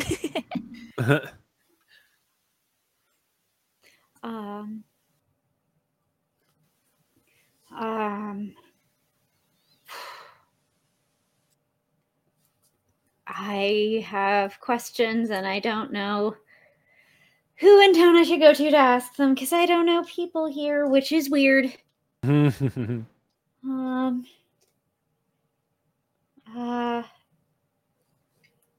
maybe I could ask, maybe Melina. No, I'm sure she's working on storm stuff. Not Piper.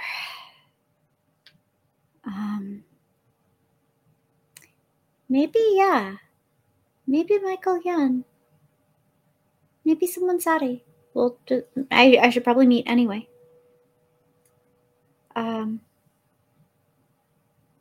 Is it late enough in the evening that he's at home, or are people still out and about? Like, I'm just looking to see if I can maybe run into him. The one who had the Sadi sort of flavor to him, Michael Young. Oh, you're talking about Michael Yen. Yeah. Anybody who is in a leadership position is still moving about. And at any time during the day, you'll be able to see them. You can wait as late or as early as possible before you. Okay, we were already evening, so I wasn't sure if we were. Sure. Oh yeah, you can need to rewind. Easy enough if you wanted to have a scene with Michael. But yeah, if you would like to approach him, when you do approach him, he is working on what looks like this hard light holographic projector of sort of a data pad. It is the one thing that lights up with sharp image in front of you here in the middle of the night as he's working on it. You see it looks like storm models as it's spinning around in 3-dimensional shape, and he's just moving them about. The device looks like it has the capability of scanning the surrounding area. You're not sure what the range on it is, but it looks like he's trying to build a model of the storm as it's coming through. He's collecting data. He's up near the wall, a little bit away from a lot of the guards. He doesn't seem to notice you as you approach. Do you have sensors in the surrounding area to build that model, or is it just local? He glances up and goes, no, this is the sensor. He holds it up. This can do it.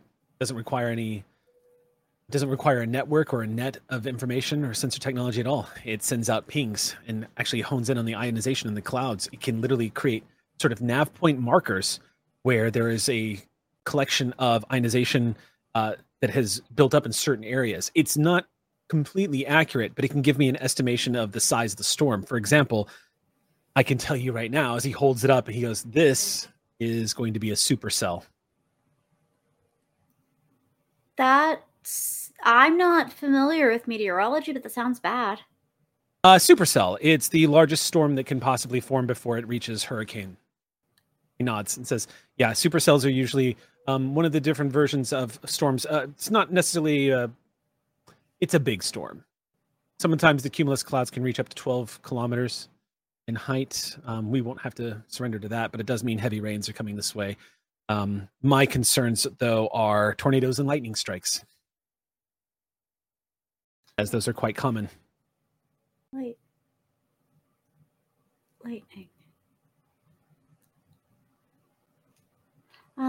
I realize now, an extremely rude way to introduce myself. I'm used to talking to my buddy who will answer any questions I have whenever I have them, but I'm new and also Aussie. Aussie. I was going to say Aggie. Don't know where I was getting that. Pleasure to meet you. I'm Michael. Extends his hand. Yeah. No. You're from Kaleno, right? Yeah, you too, huh? Yeah, when I was a boy. But I came by boat. I didn't traverse 400 miles of the Red Jaw Wilds to get here.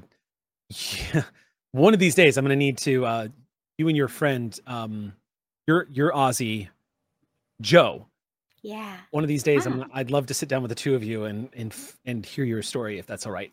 One of the things that I kind of do informally around here is I chronicle Silver Creek. Oh, so if I want to get caught up with the backstory, you're the... I'm the guy. I keep track of lineages, families, births, you name it. Oh, I would love to just ask you lots of questions forever. I can answer them almost forever. There's 60 plus years of history. I mean, people say there's no such thing as a stupid question, and I'm kind of just, I want to keep asking until maybe I find one. So I ask a lot. Sure. So starting off on that particular mission, what's a pine? Pine is a species of tree. There's not actually any pines here, but we commonly refer to them as pines because a lot of us are familiar. Here's the thing. He looks like he's just kind of like settling in to explain something that irritates him. And you see him remove his glasses and he pulls his shirt and he kind of starts cleaning them and he says, the thing is, and this is not in any way meant to sound detrimental to everybody else around me. It really isn't. I tend to make it sound like that sometimes because I get frustrated, but it's really not. I understand. It's not everybody's thing. Sure. There are hundreds of species of dinosaur and mammal and far more than that when it comes to botany. Enormous amounts of species out there, many of which haven't even been cataloged since we've arrived in the Cretaceous period. We don't even have the fossilized evidence for in the time that our grandparents are from. But this is my way of trying to tell you, not everyone's a scientist. And so people just tend to point at things and say, sauropod, sharp tooth, big and heavy. And it all works. It's great. When it comes to trees, they kind of use the old terminologies in the same way. They're ancestors to pine, not actually pine. That's not going to exist here for another 66 million years. Lots of distant cousins. I mean, there are a lot of trees that exist today that are essentially going to be indistinguishable from the trees that are going to exist in a time period that we'll probably never see. Yeah, not really human longevity. Yeah. That's okay. It's not just the... Oh, sorry, never mind. No, what were you going to say? It's a sensitive subject and not a lot of people like talking about it, so I don't know if it's a good idea to... I don't have a problem. I'm talking up, he glances around, he goes, I'm talking about Chexlub, the rock, the big rock, yeah. Yeah, what about it? I kind of make wisecracks about it sometimes to myself when no one else is around, but the thing I like to tell myself is I'm going to be grateful that it's going to absolutely annihilate me instead of the 2 to 3 years that are going to follow its impact are going to be pretty awful. Yeah. Well, I guess some things make it. I give Vern a little bit of a scratch. Yeah, it's kind of... Sometimes I'm out hurting the animals and I don't know, I just get really sad, you know? Because Yeah. I know. Yeah, because This one makes it, and then this one.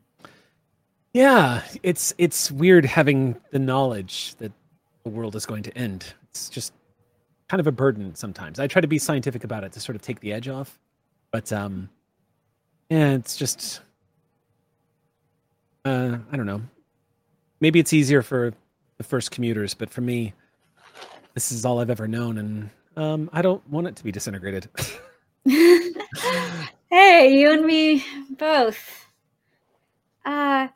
So pine, not really a pine, but Thick tree. do some of them smell like them? Maybe. Yeah, he goes into a description and starts really laying out pines and how they smell, and actually kind of explains.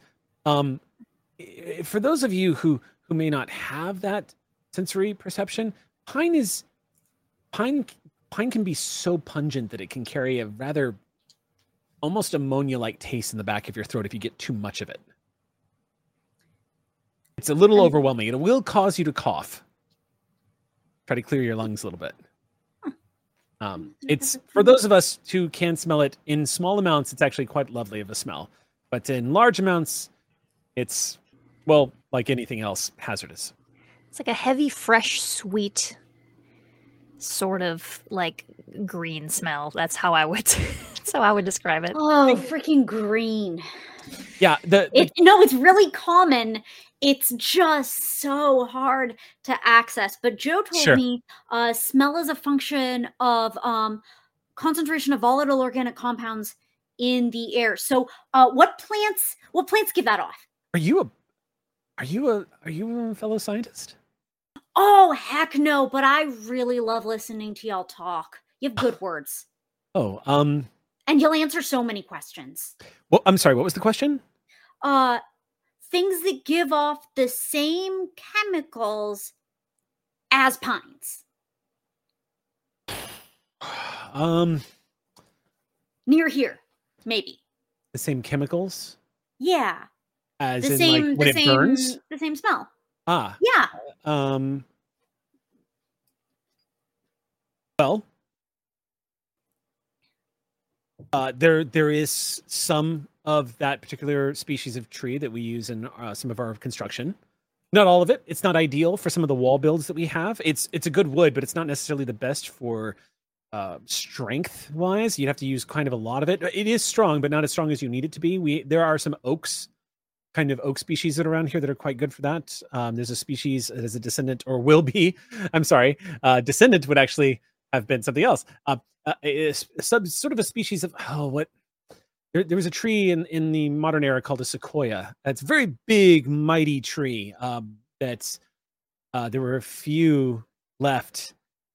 There's a lot of its ancestor live here now, and they're known for being quite large and very strong. That's what we use. It does not give off. Sorry, I've seemed to wonder a little bit, but I'm getting hung up on. You construct your stuff, so you get the stuff you construct from some local trees, right? Yes. Are you asking where you can find pine? I think maybe I am. Pine is largely, we get all of our wood from the Redjaw Wilds. All of the wood that's constructed here. We don't use any of the trees that are nearby the swamps. We do that on purpose. We try to, because it can actually upset a little bit of the roots of some of the lowland trees, especially because there's a lot of salt water near the base of the swamp to the north. It actually protects us from flooding, leaving those trees exactly as they are, so we do not disturb them. There's a lot of ancestors to mangrove trees that kind of help filter that through. So every wood that we use is coming from the Redjaw. Which, now that you're asking me, yes, there's a lot of pine. Pine equivalent. I'm really gonna like you. Well, I'm glad I can help. What are and then where are is old necessarily tall? I just realized I don't really know. But Yes. like I figure like young has to be short because you haven't had time to grow yet, but like do trees always get taller like that? Yes, it's older. It's fascinating. You know, a lot of us look around and we see dinosaurs and we see the ecosystems of dinosaurs and the struggle to survive, but none of us stop and realize how much is going on with the greenery around us. There is a battle for survival waged by the ferns, the grasses, the trees. It's all happening in a time that's just far too slow for us to perceive. But the battle that happens out in the red tree, only the tallest trees survive. And then inevitably, those are probably destroyed by extremely large herbivores, which, of course, then fertilize the rest of the forest floor and we get tall trees again. It's been an incredible thing to actually track using some the sensors instruments that we have. But to answer your question, yes, larger usually means older. A more successful tree will have gotten the chance to have grown larger. And many of them, the most successful trees, are the ones that can reach the very tops to grab as much sunlight as possible. Yeah. So Absolutely. where are those in your local Redjaw Wild? Well, that's the entire wilderness, really. It's difficult to catalog each individual tree, but for the most part, the average height of the trees in the Redjaw Wilds, a small tree usually averages about 55 to 60 feet. And then a full-grown tree, especially some of the larger pines, have gotten anywhere up to about 115 to 120 feet. And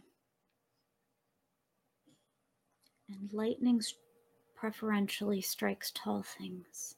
Oh, lightning is a real big problem for us. There have been some pretty astonishingly, unstoppably huge forest fires in the time that Silver Creek has been around. There have been cataclysmic fires that have been started by lightning strikes. It's not unusual.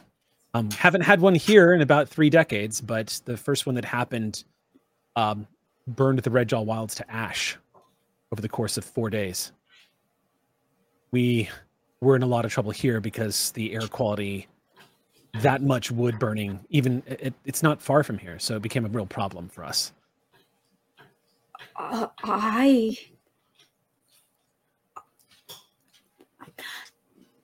Thank you so much. I really appreciate that you just answered a bunch of questions for someone you don't even know. So I have to go, but like, do you have office hours? Oh, whenever I'm awake, just come see me. If I'm not here in the walls, I'm always outside. The hadrosaurs are my favorite. I'm always hurting the hatties. So just come out and find me. I'm usually by the water line, where they like to eat.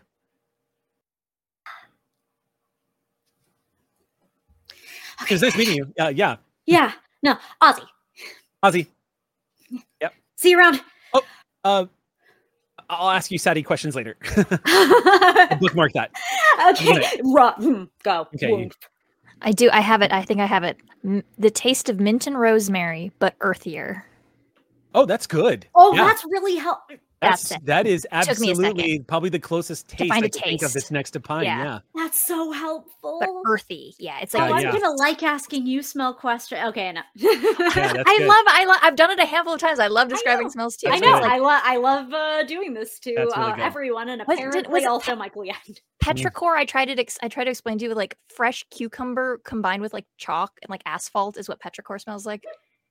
That's pretty good, Caitlin. You're good at this. Yeah. I love describing smells. I love having a person with a smell alongside. Good translation. But also, atmospheric concentration of volatile organic compounds is just like, you ever have a phrase from someone else that just flows through you as if possessed? Thanks It's for just giving Joe. me. It's just Joe all the way down. Yeah, I was like giving me, crediting me with things that Caitlin couldn't think of, but Joe for sure has said at least once. Joe has said so many times, and Joe, conveniently, is who I am going to find. Joe. Okay. It doesn't take a lot of investigative work to discover that Joe is probably currently with Dahlia. Or at least near Dahlia's domicile, checking in on and making sure Dahlia is okay. When you approach a very beautiful, well-constructed home that actually looks a little newer than the rest of the homes here in Silver Creek, when you step up to the ramp that leads up to it, you can immediately get you inside. You can immediately hear the cooing sounds of a very large chickensaurus that is moving around inside. I don't know how to help you. I don't speak Bruno. I don't speak your weird chicken dino language. I know that you are distressed, but I don't speak Bruno. Dahlia needs to lay down, and I'm not trying to hurt her. Just like through the door. Surely a conversation you've heard her have out loud at dinosaurs before. All right. You all hear as Ozzy makes their way into space. How are you doing? Are you still time? No, I'm here. Kurt, I think. I'm here, right? I'm not trying that again. Sorry. I can see and hear you, though. I'll give you those two. All right, fine. I'm here, I think. So I investigated Burning and Pine. And I met Michael Yen. You're going to like Michael Yen. I've heard the name. I'm looking forward to meeting new people, I think. I've already liked Michael Yen, but continue on. Was that a euphemism? It's hard to tell you. Fair enough. So the storm that's coming in does lightning, and the Redjaw Wilds is full of tall, old trees that are apparently called pine and have a high atmospheric concentration of volatile organic compounds. But lightning hasn't struck here in a long time. But it's going to. There's a supercell, which is the biggest storm that's not a hurricane. Yeah. Okay. And it's going to bring heavy rain and winds and lightning to the tall pines in the Redjaw Wilds. Fire pine. Where that guy, the gruff one with the big Flaposaur. Oh yes, with the scary. Yes, okay. I normally go inside when a storm is coming. That does not seem to be the only measure that needs to be taken here. Is there? Oh, okay. Burn. It's the thing we've been going back and forth with. Okay. Pine fire burns. Burns. Yep, sure, Yeah, sure it's that one it again. does. That's what Is there anybody outside of Silver Creek right now? I think we saw a few people leave earlier, but I couldn't tell you They if they've need come to back or come not. back. I'm gonna try for a premonition again. You don't have to, Oh, good. yeah, we already because one comes to you. Ah, As you sit up and you think, okay, it's time to. Your eyes widen for a second as you begin to get tunnel vision. And at first, you think you're having that terrible moment in a panic attack, except for you're not experiencing any of the terrible symptoms of a panic attack. You don't feel the elevated heart rate. You don't feel anything else that I'm going to skip over narrating. You don't feel any of those signs. Instead, it doesn't feel like you're losing blood pressure or anything. It just feels like all of a sudden the lights are starting to dim in front of your eyes. And you find yourself standing in a corridor. The corridor has a metal frame and pipes running along the ceiling. Digital displays are next to you, have readouts, strange language you've never seen before. There's an ambient low rumble around you. As you glance about, you notice that your hands are moving. You are moving in a strange, surreal, dreamlike fashion. Like you're witnessing yourself from afar, but in first person somehow. Like you're not in control necessarily. You're witnessing somebody pilot your body, is what it feels like. But it's responding to the curiosity as you lift your hand up and glance. Your fingers seem to move a full second slower than you command them to. And you don't feel the sensations of your skin bending as you crunch your fingers down. You clench a fist in response. And again, sort of a dead, delayed sensation. It feels like this is not you, even though you know it's you. Everything feels delayed. Someone is approaching you. They immediately instill in you as the shadow begins to approach you quickly, a sense of relief and concern. Though you have no idea who it is. They are speaking to you now. You have no idea what they're saying, but fear begins to boil up inside of you. And the world shakes around you. The two of you have suddenly seen her. She starts to split into different images of herself. Like a delayed exposure. She just kind of moves like a blur for a moment. And you see she's speaking to somebody. Her mouth is moving. Nothing is being said. But she's responding to somebody like they're talking to her. What's more wild, though, is the world around her in the immediate area. Both of you recognize. The seams of reality are not joining up. The bed that she was sitting on looks like, at the area where she is, the bed frame itself looks like it's disconnected, like it's been split by like a glitch of some kind. And there's a warping effect. You know a time anomaly when you see one. And this one looks like it's beginning to like form as an aura around her. She looks like she's stuck inside of one and interacting with it. Can I read her lips? You can make the attempt. It's not going to be easy considering the environmental factors in play, but you can definitely try it, yes.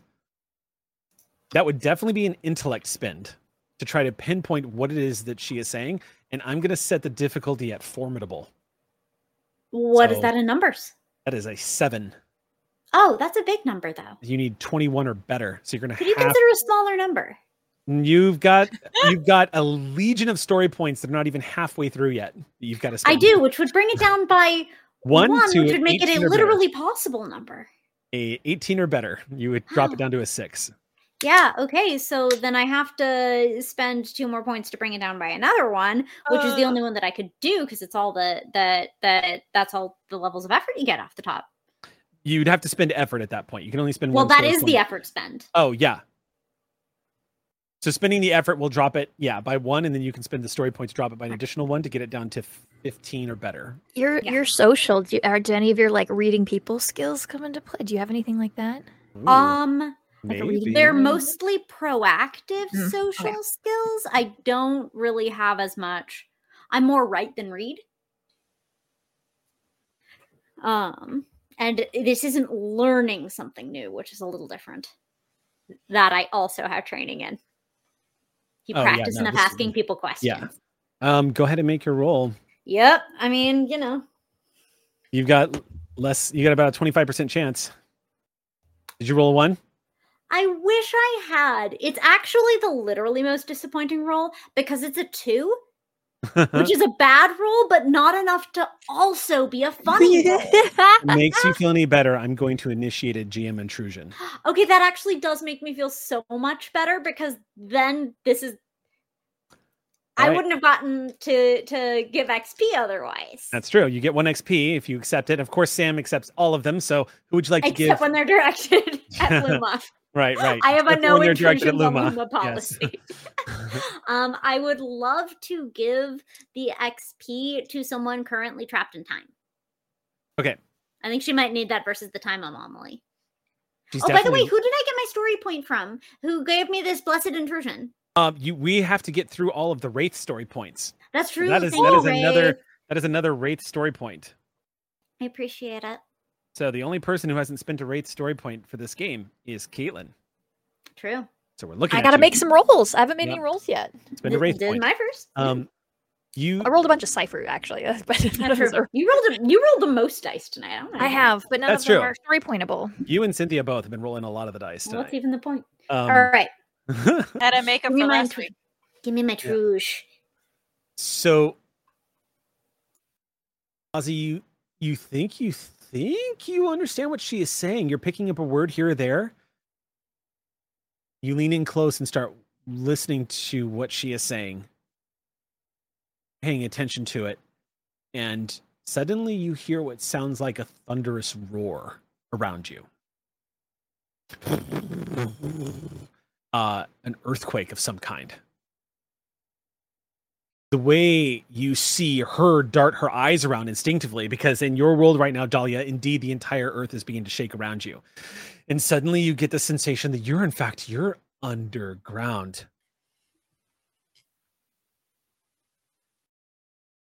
Why am I underground? In that moment, piercing through a veil of time, you spot the face of Ozzy looking at you from across what feels like a great gulf in time, reminding you of where you are from. The sudden sensation that this isn't right. And in that moment, trying to assert yourself back to, wait, I need to shake myself out of this.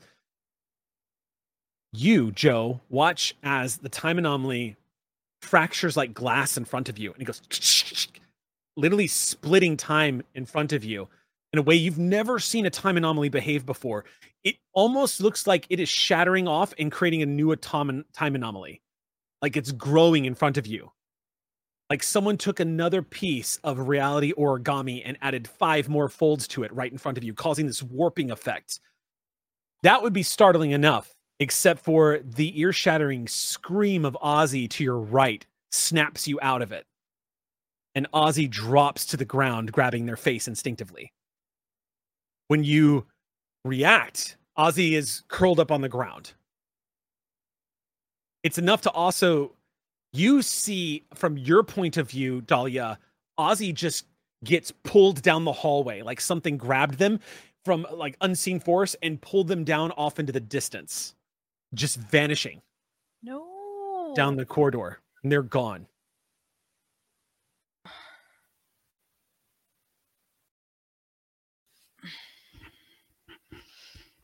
Okay. This isn't real. This is not real. This is not real. And you continue to repeat that to yourself over and over and over again. Real quick, before we get back to you, I want to know what Joe is doing. I don't know what this is. I don't know. Tell me what to do. I don't. This is. I have not prepared for anything like this. I've not seen anything like this before. What do I do? What do I do? What do I do? Just the least helpful person in a crisis like this, because she does not do quick response. And so poor Ozzy, who is having some sort of time freak out. If you can hear Joe at all, it is just Joe asking what to do, which theoretically probably don't know the answer to. So she's crouched down next to Ozzy and is like, doesn't have a clue, and is just kind of like talking herself through how she doesn't understand what's happening. Okay, two things. First of all, Ozzy looks like there is a thick line of blood that is collecting along their hands. If you didn't know any better, you would say that Ozzy has been struck across the head and is clutching their face, like something hit them. That is going to manifest as damage. So, Ozzy, you're going to take 6 points to your physical pool. 6 points of damage. Well, You're disoriented, and it's not bad because you haven't lost. You're not out, but you've been struck by something very hard and large and not fun. In this case, Joe, as you're near Ozzy, make me a perception check. This is going to be also formidable. So difficulty 7. Oh my goodness. Okay. Which is, by the way, I'm going to go ahead and point out real quick, because a lot of people are used to seeing us play Callisto 6. Callisto 6 uses very different difficulty numbers because everybody in that game was basically demigod. This game, a difficulty 7 roll is incredibly difficult to tackle. Okay. I have a skill called from, I don't remember which pool this is from, but it says all actions involved with conducting experiments, tests to discover proof or discern the truth and glean information. Bookmark that one. That's not what this roll is. For this, okay. But This is to figure out what's happening, bookmark that one because I'm going to have you roll again after this one. Okay. So I'm going to use a story point. Okay, using a story point. There it is. Thank you, Wraith. And I only have Right. one effort, so I'm going to spend 2 from my pool because I have an edge. Okay. So that's dropped it down to 5. So you need 15 or better at the moment. I don't think I have any Give me particularly perception skills or anything like that? perception-based skills. No, she's all very research and like Okay, then systems. roll and cross your fingers. You have a 25% chance. Phew. Okay, let's go, Joe. So that's a 20. A nat 20? A nat 20.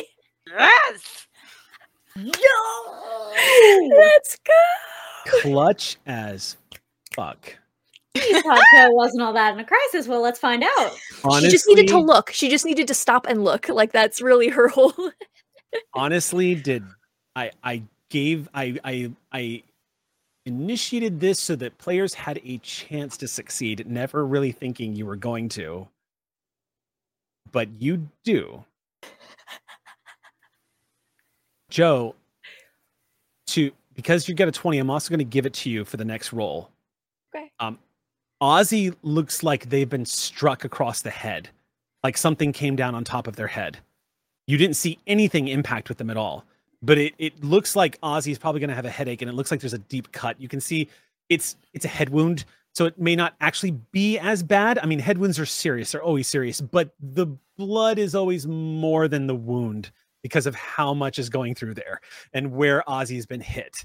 So Ozzy's going to need to get checked out, but you can tell Ozzy's probably.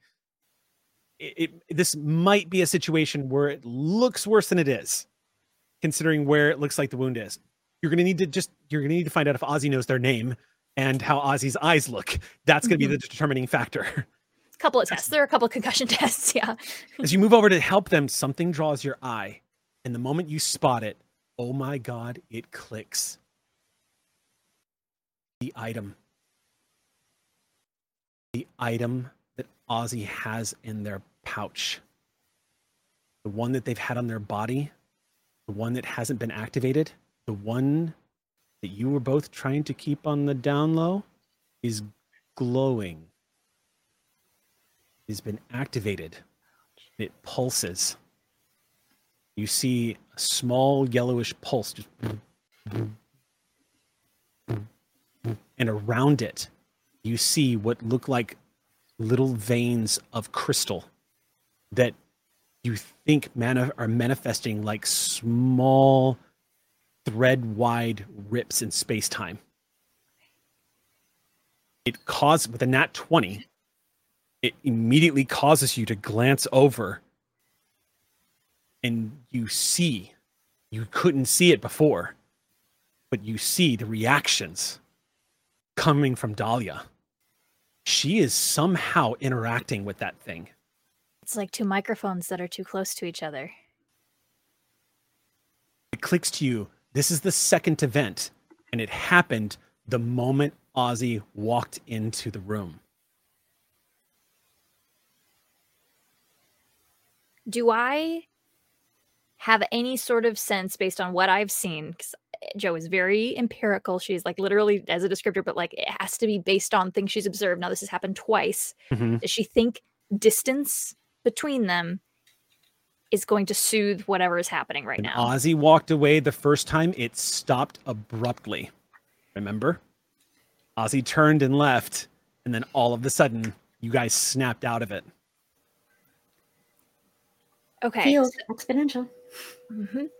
So, Joe's basically gonna go, "Oh, I hate this," and is gonna basically put kind of hands under Ozzy's arms and just pull them into the next room, like just try to get distance, just going sorry, and it's going to try to just get them in their bag and the item, separate these two until we can figure out what this like resonance dissonance echo is. The next room is about maybe 10 feet away.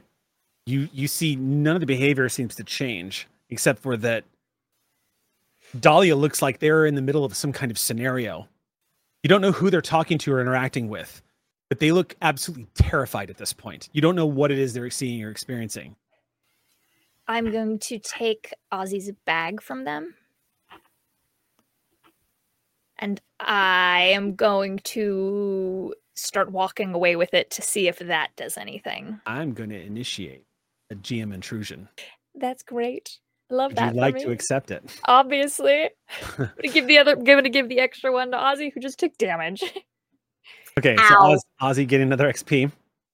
You pick up the satchel. Ozzy's muttering something. You get the sense that Ozzy is out of it because what they're muttering doesn't make a lot of sense. Like you're coming across somebody in mid-conversation.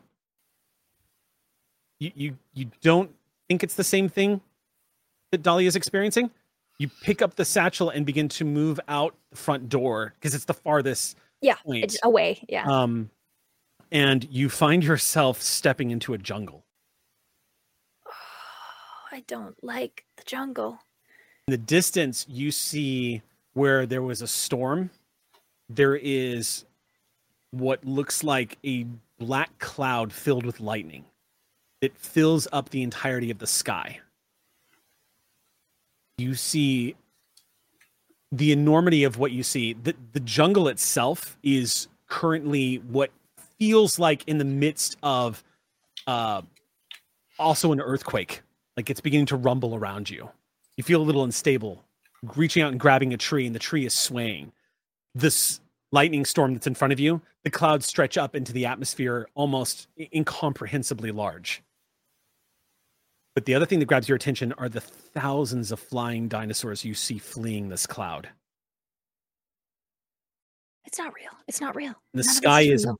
blood red, and you start seeing streaks of fire starting to rain down. It's not real. It's not real. Earth begins to shake around you. Jo closes her eyes and walks in a straight line. You start walking forward. And you're snapped out of it. You're just not there. It's just, you're in, temperature outside's about maybe 85, 86 degrees in the evening. You can hear the rustle of the tall grass just outside the walls of Silver Creek. There's not many trees nearby, but it's a very relaxing night. You can hear the distant thunder rolling through the sky, and then the scream inside the house. Does Dahlia have like a yard, like any sort of perimeter? Like how far away from the house did I get? You glance down at yourself and look back. You're probably about 25-ish feet away. So not that far from the house. You're just standing in the middle of the row right now, glancing back. Inside, Dahlia, the corridor that you're in has begun to collapse. You begin to see it just kind of implode upon itself as people are screaming. You see families clutching each other. Some of them are crying. Some of them look like they're just gazing into each other's eyes. Everything about this feels like the end. Yeah, no. Dahlia's like, no, this is not real. This is not, no, like, wake up. And you are. You're in your bed. And standing in the doorway, slightly disoriented, checking their hand, is Ozzy. Ozzy, you don't even remember getting to your feet. You're kind of blinking a little bit. You see that terrible, thick, crimson curtain dripping down in front of your field of vision. Instinctively just kind of wiping it away. It smears across your forehead. Your head aches. Nothing struck you, but you remember feeling the walls collapsing and a rock hitting you in the head. Are you okay? Yeah, I usually keep my blood on the outside. When they say that, Dahlia, you don't see any blood. They look perfectly fine. A little rattled, but... What do you mean? You keep the blood on the outside, like the blood? Scalp lacerations, they bleed like stink. That was... There's no blood. Just... There's no blood. You gain back 6 points to your physical pool. You troll. Hey, you got so many XP out of that. Dahlia grabs, she has like a diary that she keeps under her bed, and she starts sketching out everything that she saw. Everything about it felt like it was expected, inevitable. There's a voice in the back of your head, Dahlia, that is telling you what that was. You kind of have an idea of what that was. It doesn't take a big stretch of the imagination to understand what that probably was. You start writing it out. While the physical damage is definitely not there, you are going to take 2 points to intellect damage, both of you. Because the thing is, it actually did happen, even if it was undone. And the two of you are kind of left... And then it occurs to both of you, Joe's not here. Joe was here a second ago. Wait, where's my bag? Bag. No, where? Oh my. Where, like, they look under things, they look around, they consider looking under Bruno, and then they immediately abandon that idea. Why are you going through my stuff? What, like... My bag. I don't see my bag. Do you see my bag? Where is it? Where I had it, and then I was hit with the rock. You were What in... rock? You were multiple, man, which was a cool trick, but maybe not super wholesome. And then I was standing, and my bag isn't here. Joe, just to feed this to you, you are hearing this part of the conversation muffled inside. Oh, okay. Yeah, Joe has not moved. 25 feet. So you can actually hear this now. Yeah, she has not moved. And she goes, "I'm outside." She doesn't move, but you hear her yell, probably. Muffled through the window. What?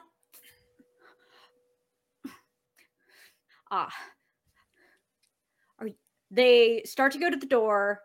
They stop, triage priorities. Are you okay? You were multiple, man, which, again, cool, but unwholesome. Are you? I don't know, but my hands look different now. GM, question. When I was looking at my hands during the vision, what did my hands look like? Now that you mention it, they did look a little older. A little more weather worn, a little more used. It felt like you were possessing somebody else's body, except for it was yours. I don't know how to explain this, and I don't really like saying it. This is gonna hurt my heart. Bruno, I put my hands over Bruno's ears. The little Or like would be, small like, a holes little in the back. flat, yeah. Where you assume Bruno's ears might be underneath that thick feather. Dino earmuffs. Yeah. I was old. My hands were wrinkly. They're not. Now you look actually extremely well moisturized. Thank you. Yeah. But No, I'd love a yeah. Bruno can't know about this. Why? Will he figure that? Wait, does Bruno speak people? Sometimes.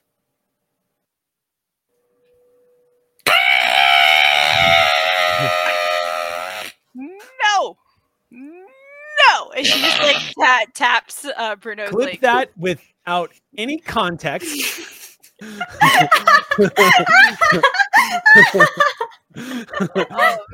No cut. Just let it cut off with people going no. We knew it was going to happen because it's predation. Bruno gets bapped and just goes completely that. It's like you pressed an off switch on Bruno, and he looks at you like you kick me at like the football. Sit. Thonk. Roll for it. You've given. I may or may not thonk on you. You've given Bruno a command. Let's find out if Bruno. You need a 12 or better. I'm sorry, a 9 or better. 19, baby. Okay, yeah, Bruno gets it. Bruno gets it. Bruno thunks down. And so, like, you see Dahlia, like, up and over the feathers, like. So my hands were like tree trunks, if you get what I'm saying here. And,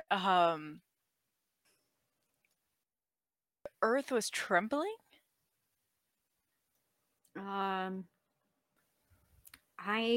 Are we in a tectonically active location?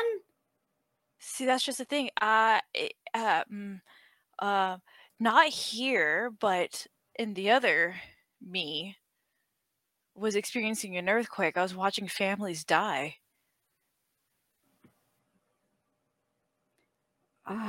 Rock fell. Oh. Families die. Cynthia, Metal. Go ahead. Do me a favor and make an intellect check here. So it's just a d20, but if you want to spend effort or story point, you can. I'll spend a story point, please. Okay, then we are out of the Wraith zone. So this story point comes from one Vance 1982. Thank you, Vance. All right, so the story point here. So this is going to be a difficulty 5. You spent a story point. It's going to drop down to 4. So you need a 12 or better. 15.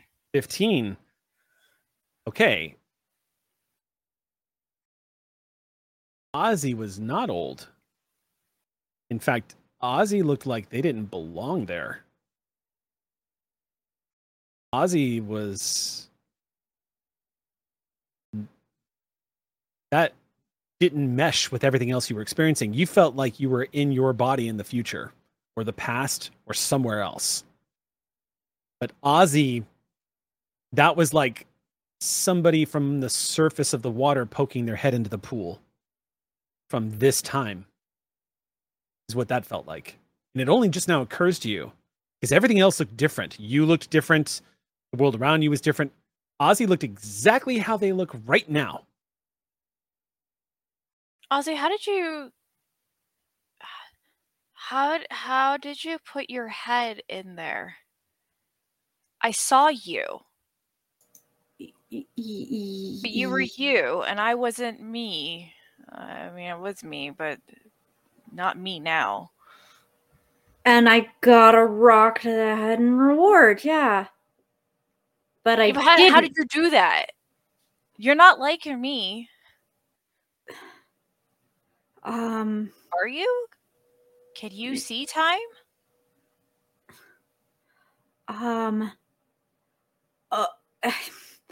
Is this a conversation we could maybe Joe is out there and has my bag with Vern. Vern's in my bag. Vern wasn't there. It was you with your head inside time. Do you traverse time like I do?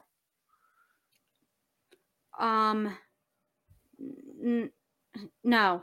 I have to. So you're okay, right? That means you're okay? No, not okay. Still trying to explain this. Tell me how you did it. I didn't do anything. It was that. It was what? Crack of thunder outside rolls across the sky as it kind of it's one of those sudden cracks of thunder that would cause the windows to vibrate a little bit in your house. It's right overhead and just ominously rolling. I would like to decide a course of action before I get wet.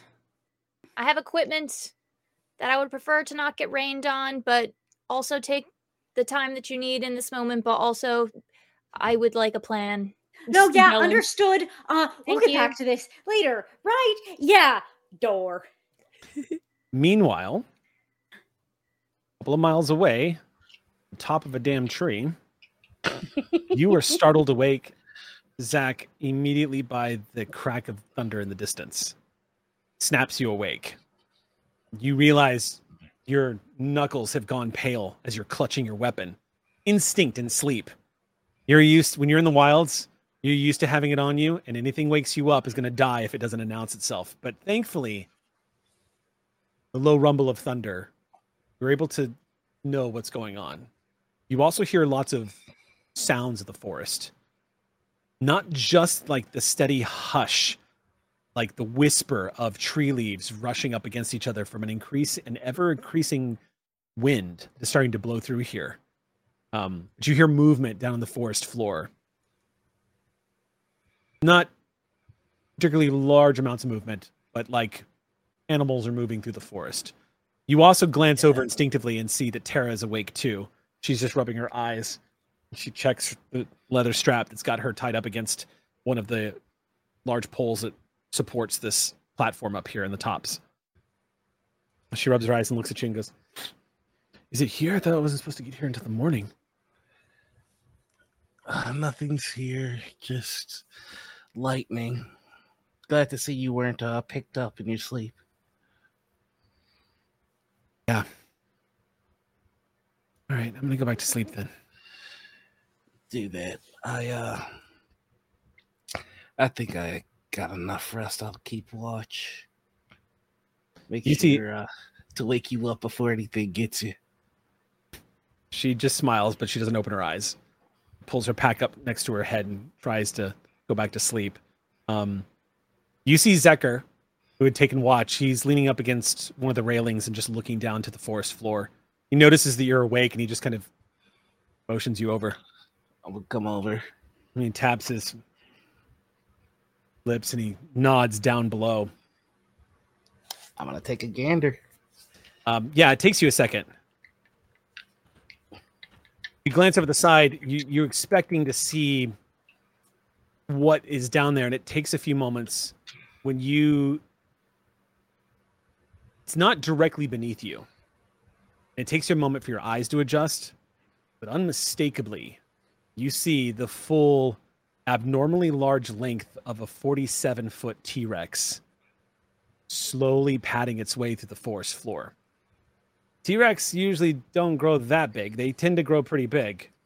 But the unmistakable battle scar of a very large striped groove making its way down from between her shoulder blades where they would be down to her back flanks that is healed over, marks Stripe. You've seen her a few times. She is clearly hunting right now as you see her like slowly moving through the forest underneath you. It occurs to you that it's not her you're hearing.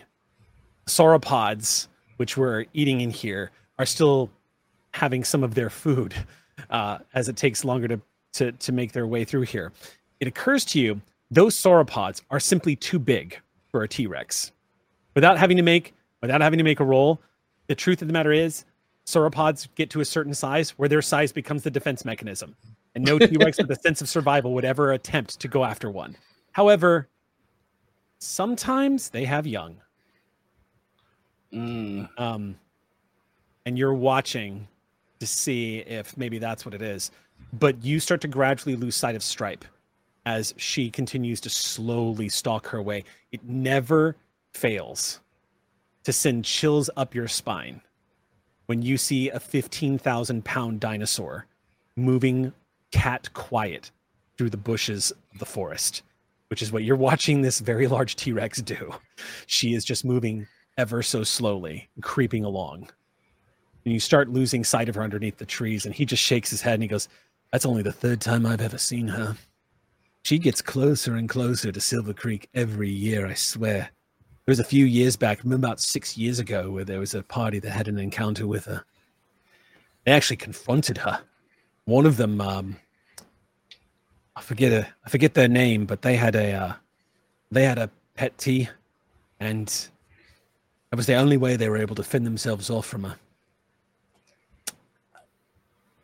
I feel very uncomfortable with her being this close when we have to leave so early. Earlier than you think. He points, and you see off in the distance, he's like, "We're actually only about maybe an hour away from when you said you wanted to leave."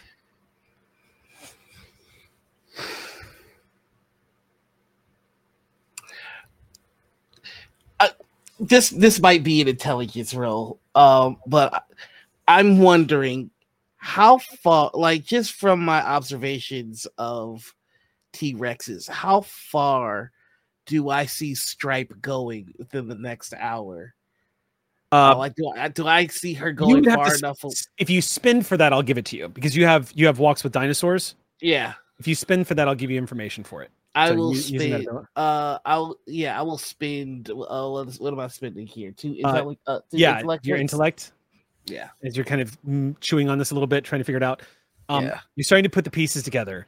Zach, if you guys are going to get out of here when you need to get out of here, it means you're going to have to walk. You're going to be on the floor when Stripe is hunting. Those two time periods are going to intersect. She's in the area. You spotted her. Two things you know. Stripe has a pretty big range for hunting. Yeah. She's kind of claimed this area of the Red Jaw Wilds as hers. It's not unusual to see T-Rex actually hunting in pairs. Stripe is bigger than most T-Rex, and they don't get close to her, but she has a wide range. Here's the other thing to note too, is typically a T-Rex will not attack you if it can't ambush you, because they're ambush hunters, and frankly, they just are not capable of running for extended periods of time when you are bolting and you're small. So they like to sneak up on things. Stripe is different. As I've said, you know this from Tales, all the warnings you've gotten. Stripe is aggressive. In fact, some have joked, including Vecker, that Stripe tends to take things personally, is kind of the joke that goes around. Like she's vindictive as fuck, and that she remembers people who get away, because Stripe has been notoriously persistent when she doesn't get her kill. It's why she's kind of regarded as the boogeyman of Silver Creek. That all you know. In other words, your instinct is telling you it's going to be a lot of stealth checks to get out of here. Yeah. That and the other option too is you could try to use, if they do have young, you could conceivably try to somehow find a way to point Stripe at the bigger. That's what I was thinking. The bigger prey. Yeah. So, oh boy, we're about to dump some intelligence points today, baby. 2 more for Discover Dinos to see if I can. I get to scour a long range.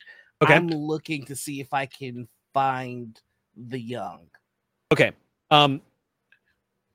That information comes to you pretty easily as you sit there and think about it for a second. Your mind is racing as you're beginning to realize the clock is ticking. Stripe has completely changed the calculus here. You guys need to get out of the Red Jaw Wilds and back to Silver Creek as quickly as possible. If Stripe is out this close to Silver Creek, it's possible that the herd has moved closer to the tree line. Yeah. But if Stripe is in stealth mode right now, it means that she's probably caught sight of them.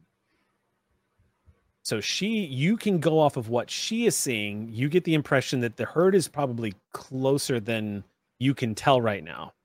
Again, T-Rex, of all the sauropods that stalk the woods, they have the largest eyes. I'm sorry, theropods. They have the largest eyes. And T-Rex has notoriously good dark vision. So there's a good chance that she has spotted them. It would be dangerous as your GM. I'll tell you, it'll be dangerous. You do have some story points on you, but I'm about to use these. But if you can sort of point Stripe at the smaller sauropods, then it's conceivable that that'll give you cover to make a run for it. All right, so I'm gonna give my friend here the sign that I'm going to divert Stripe. Oh, he looks at you and goes, "Oh, you're out of your fucking mind, mate. But if you think this is for the best, we've got inexperienced that need to make their way back to Silver Creek, and I don't think so. Let me guess. You're going to go play Meat Snack and you want me to take her back to Silver Creek. You know she's never going to forgive you.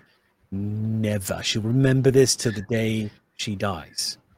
Good. It'll be a good lesson for what's expected of her when it's her turn. Says, all right.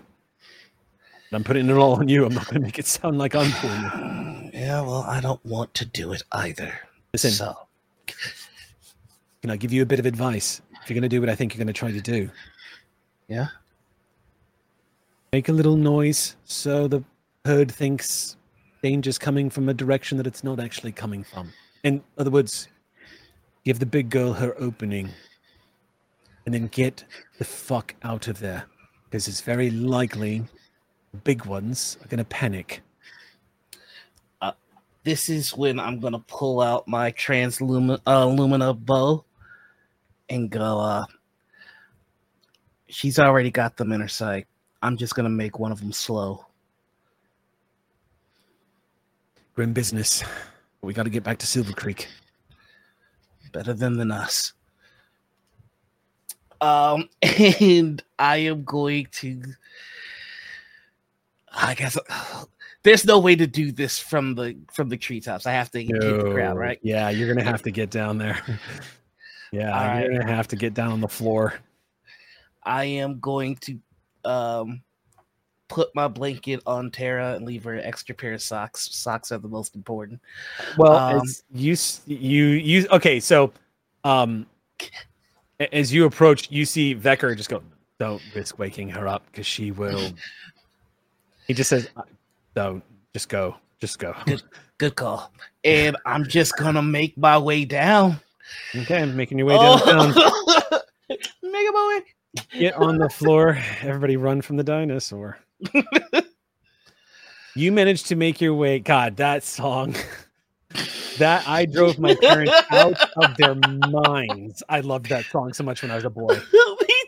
I was just absolutely. I wanted to be a paleontologist, and they came out with a dinosaur song. I danced to it as a kid. Oh, did you? Oh yeah. It was in talent shows everywhere in elementary school. Yeah. Let's be honest. All right, I'll send it to you, Sam. I've already posted it once, but I will absolutely spread the enchantment of Walk the Dinosaur. I absolutely. It's the best song ever. It might be one of the greatest compositions of music since Mozart's masterworks. Yeah, I would say it's the anthem of the '80s, man. Totally. Yeah, Bon Jovi has nothing on this. This right. is an 80s thing. I understand. Yes. The descent down the tree, your instinct is already lighting up like a Christmas tree, Zach, because the silence that greets you by the time you touch the forest floor, every living creature that's capable of sensing Stripe's presence knows she is here, and it is dead quiet as you hit the forest floor, as every animal except you has the good sense to shut up and stay still. You immediately unclasp yourself from the lift, and now you are going to make a stealth check. Yes, I am. All right, so it's time to start bargaining. Dormammu? I've come to make a deal. G-Marmu? Okay, so what would you like to bargain? All right, I am bargaining. Oh boy, I am gonna bargain with Danger Sense. That's a strong case. There's a strong case to be made for that. What does Danger Sense give you? Let me pull it up again. I just saw it and I was like, that sounds really good right now. Oh no, that only helps me in initiative. Curses. Let us hope that you do not have to use Danger Sense. You and me both. I'm going to depend on Discover Dinosaurs, which is basically what has been letting me keep track of the dinosaurs. So I always know where she's at. Okay. I am going to negotiate like I am, because I'm so keenly aware where she is. I am staying away from that area. Okay. I'm going to throw a GM intrusion at you. Yes, let's go. I'm taking it. All right. Who would you like to give an additional XP to? I'm gonna give Ozzy, you've been having a hard time today. I'm gonna give it to Ozzy. Ozzy gets another XP. He got Phantom hit today. With a Phantom Rock. I was attacked by an entire Phantom Rock. I hurt and then I didn't hurt, but then my brain hurt because I didn't hurt. That might actually be the first time I would say that is not a very fun band name. That's just too on the nose. Phantom Rock is just way too on the nose. No, that's the genre for a different band. There you go. Yeah. Okay, I dig that. All right. The GM intrusion is, at this point, it occurs to you as you start creeping along the forest floor, Zach, that Kimmy is nowhere. She might be out hunting right now or above the treetops, but you do not spot Kimmy. She is not nearby, and they not entirely sure where they are. Your instinct to get down here and handle this quickly kind of led to a moment of like, oh shit, where's Kimmy? You stop for a moment to glance about. Kimmy is a smart one and would definitely know not to make noise when Sharptooth is nearby. But you're on your own for this. Yep. There is no more vulnerable state for a survivalist in the Redjaw Wilds than to be without your dino companion. You are a small snack for anybody who does not feel threatened by the size of your pterosaur. Though, to be fair, and this is some small comfort to you as you continue to advance along the ground, Zach, it's very likely Stripe wouldn't give a damn either way. Yeah. Again, not like other T-Rexes. Very aggressive. So I'm going to have you make your stealth. You are going to make your stealth check, but you use that ability. So I'm going to lower the difficulty here on the stealth check of getting detected. Okay. So also, I'm going to go ahead, and this is solely because of two reasons I'm about to do this. One is that you guys, Stripe is someone that Silver Creek has encountered numerous times and is something of, as I said, the local boogeyman. So there is that first. But the second reason why I'm giving this to you is because you're keeping your eye, plus you also have walks with dinosaurs. So you have a good sense of what's going on here. So give me 1 second here while I pull this up. Why don't we do this? Why don't you, oh wait, never mind, I got it. Hold on 1 second. Don't have to do that. Roll. Stripe is level 8. Oh boy, that's more levels than me. Stripe is a level 8 creature. That means that anything you try to do, unless there is a modifier specified, anything you try to do needs to beat a 24 on a die roll. Stripe may not be able to, but that I want to go ahead and tell you though, that might not always apply to things like perception checks or even attempting to run. It's not uncommon for an animal to be like level 8, but level 3 when trying to smell things, or level 5 trying to outrun things. It's time to experiment. You're about to find out. And I'm going to go here on the record here with the GM intrusion and having no dino friends that at this point, Noir, your destiny is completely in your hands. You are going to stalk the forest floor. Go ahead and make your stealth check. I'm going to lower the difficulty here for a couple of reasons, environmentally speaking. First of all, Stripe is completely focused on stalking your herd and is listening for the heavy footsteps of these sauropods that are moving through here right now. Is not paying attention to a small crawly creature in the dark that's moving far away into her flank. That's one. The other one, too, is that you spotted Stripe first and you were keeping low and quiet. So I'm going to lower the difficulty. For you, I'm going to start the difficulty at 6 for Stripe not to hear you. Also, just because we're all new to the system, if you haven't taken a recovery roll yet, you can do that. It takes I would take a recovery roll here because you were going to be spending. Do that. You should definitely do that. Are you And familiar with recovery rolls? After would be the alternative please for give the me a team. refresher on a recovery roll. Yes, absolutely. And if you need the particular, I put it in chat a moment ago, and the rule is on our cipher page 202. You get 4 rests in a day. That you will roll 1d6 and add your tier as basically think of it like a hit die. The first rest only takes an action worth of rest.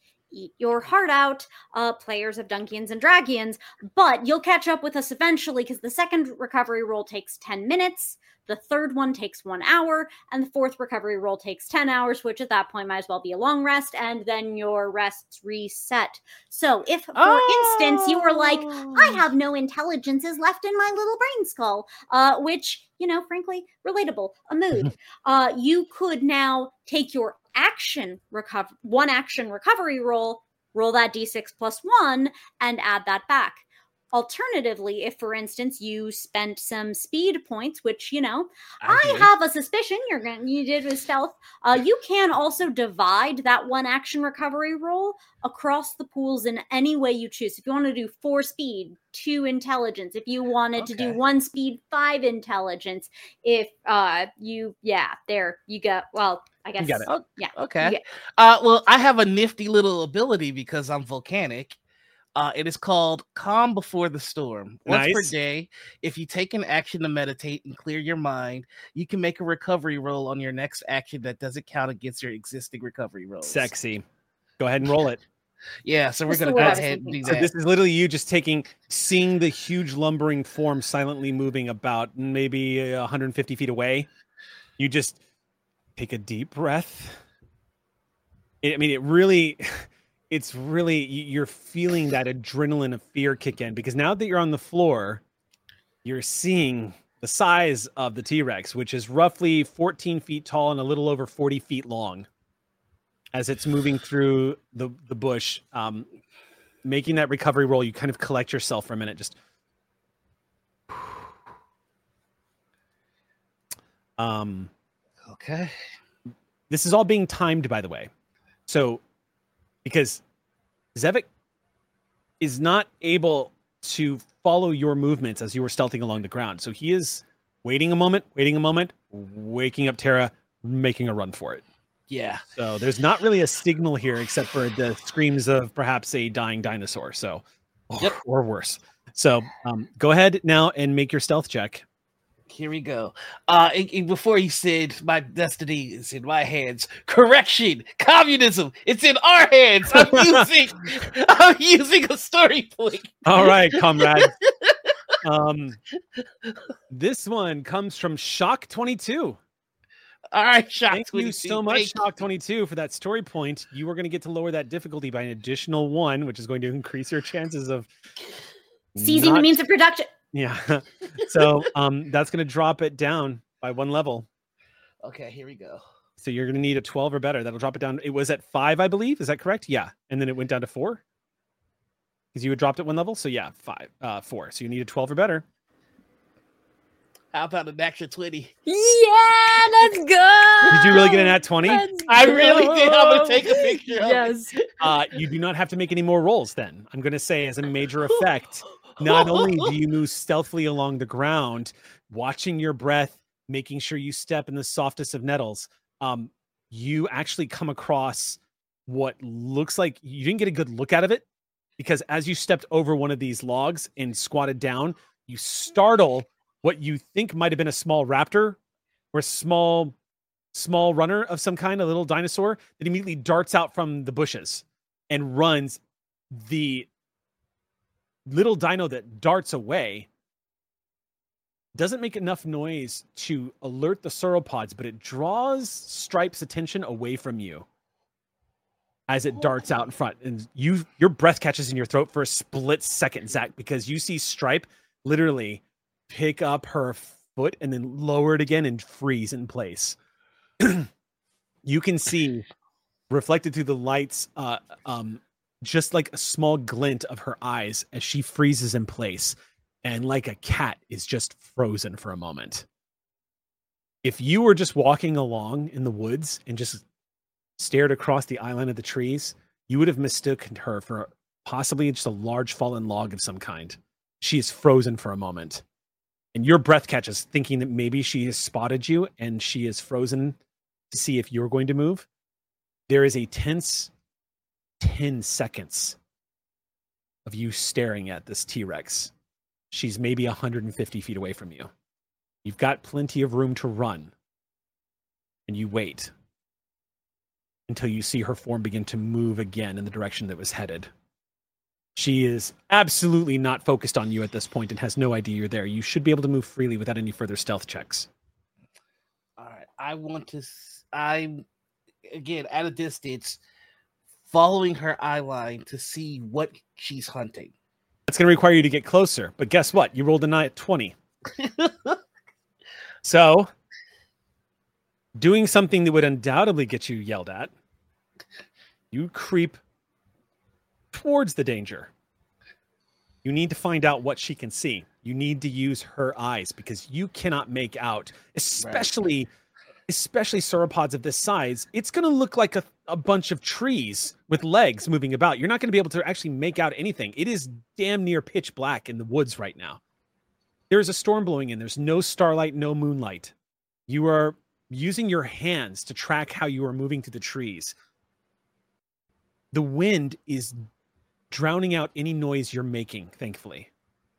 Following the large shadow of this T-Rex named Stripe, you come across what looks like a small clearing. And perhaps there is a deity out there somewhere that's watching you right now, Zach, because you spot what looks like a collection of sauropods at rest. And sure enough, there is a younger one. It looks completely unsuspecting and is currently just lumbering about with its head in the grass.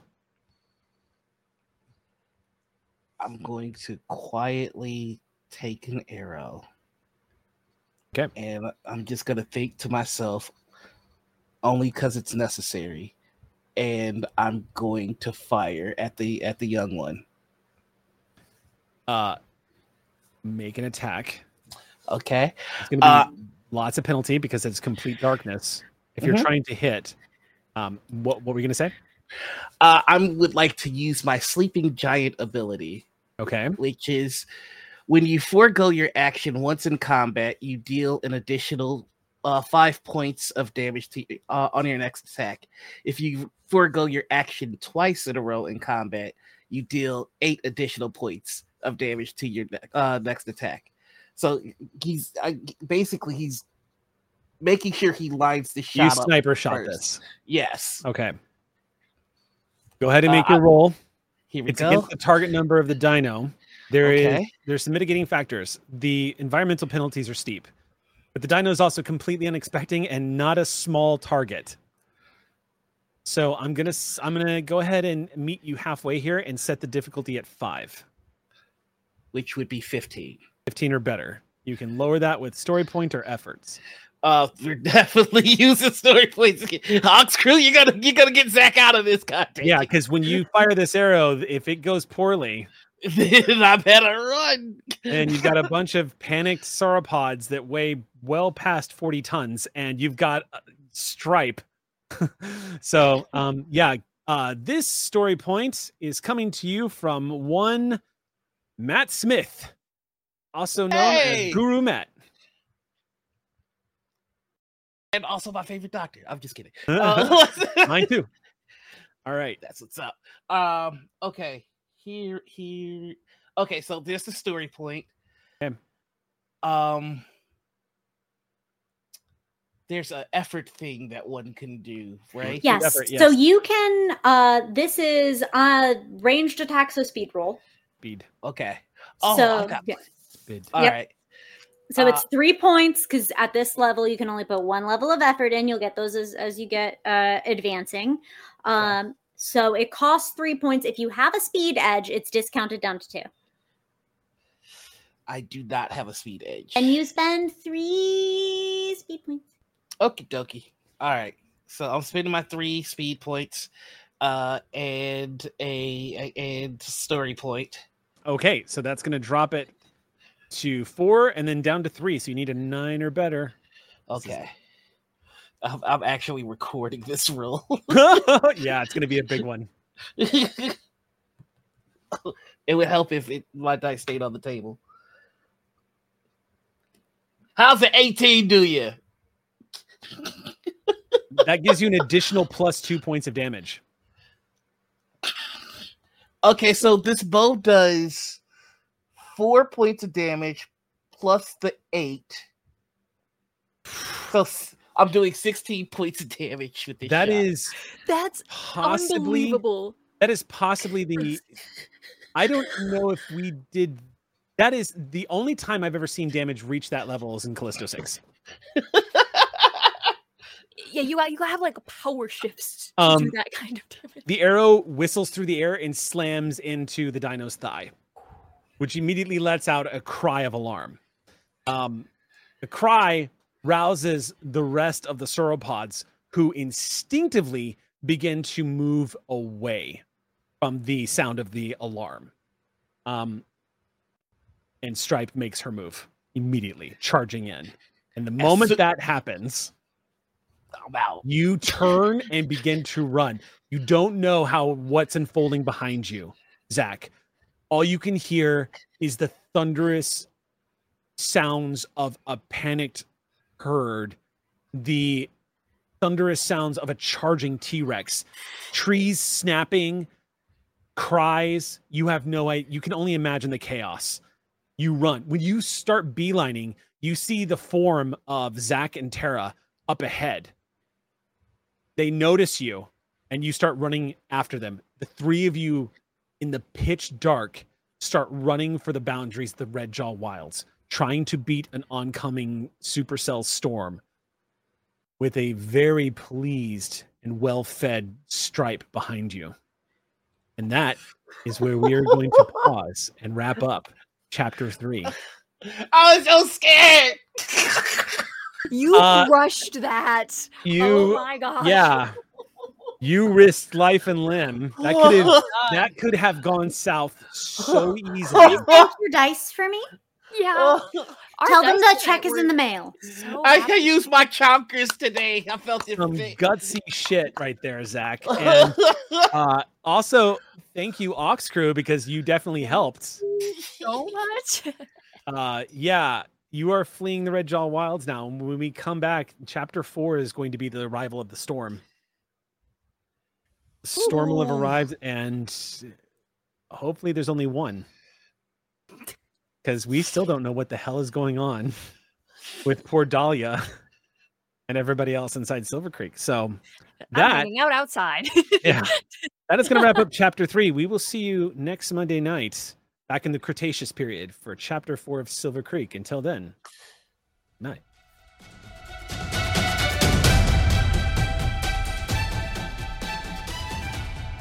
As we wrap up today's thrilling recording on predation, Remember that you can catch it live on Twitch at twitch.tv/Althaven every Monday night at 6 p.m. PST.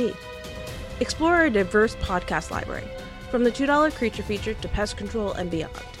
Dive into our rich archive, featuring everything from the eerie mysteries of ghosts and werewolves to the epic adventures of Star Trek and superheroes. Your continued support fuels Althaven's journey, so please consider supporting us on Ko-Fi to help create more shows like this. Join our lively Discord community to stay updated on upcoming Haven events. Until next time, keep exploring, keep listening, and keep the Haven spirit alive. Thank you for being a cherished part of Althaven.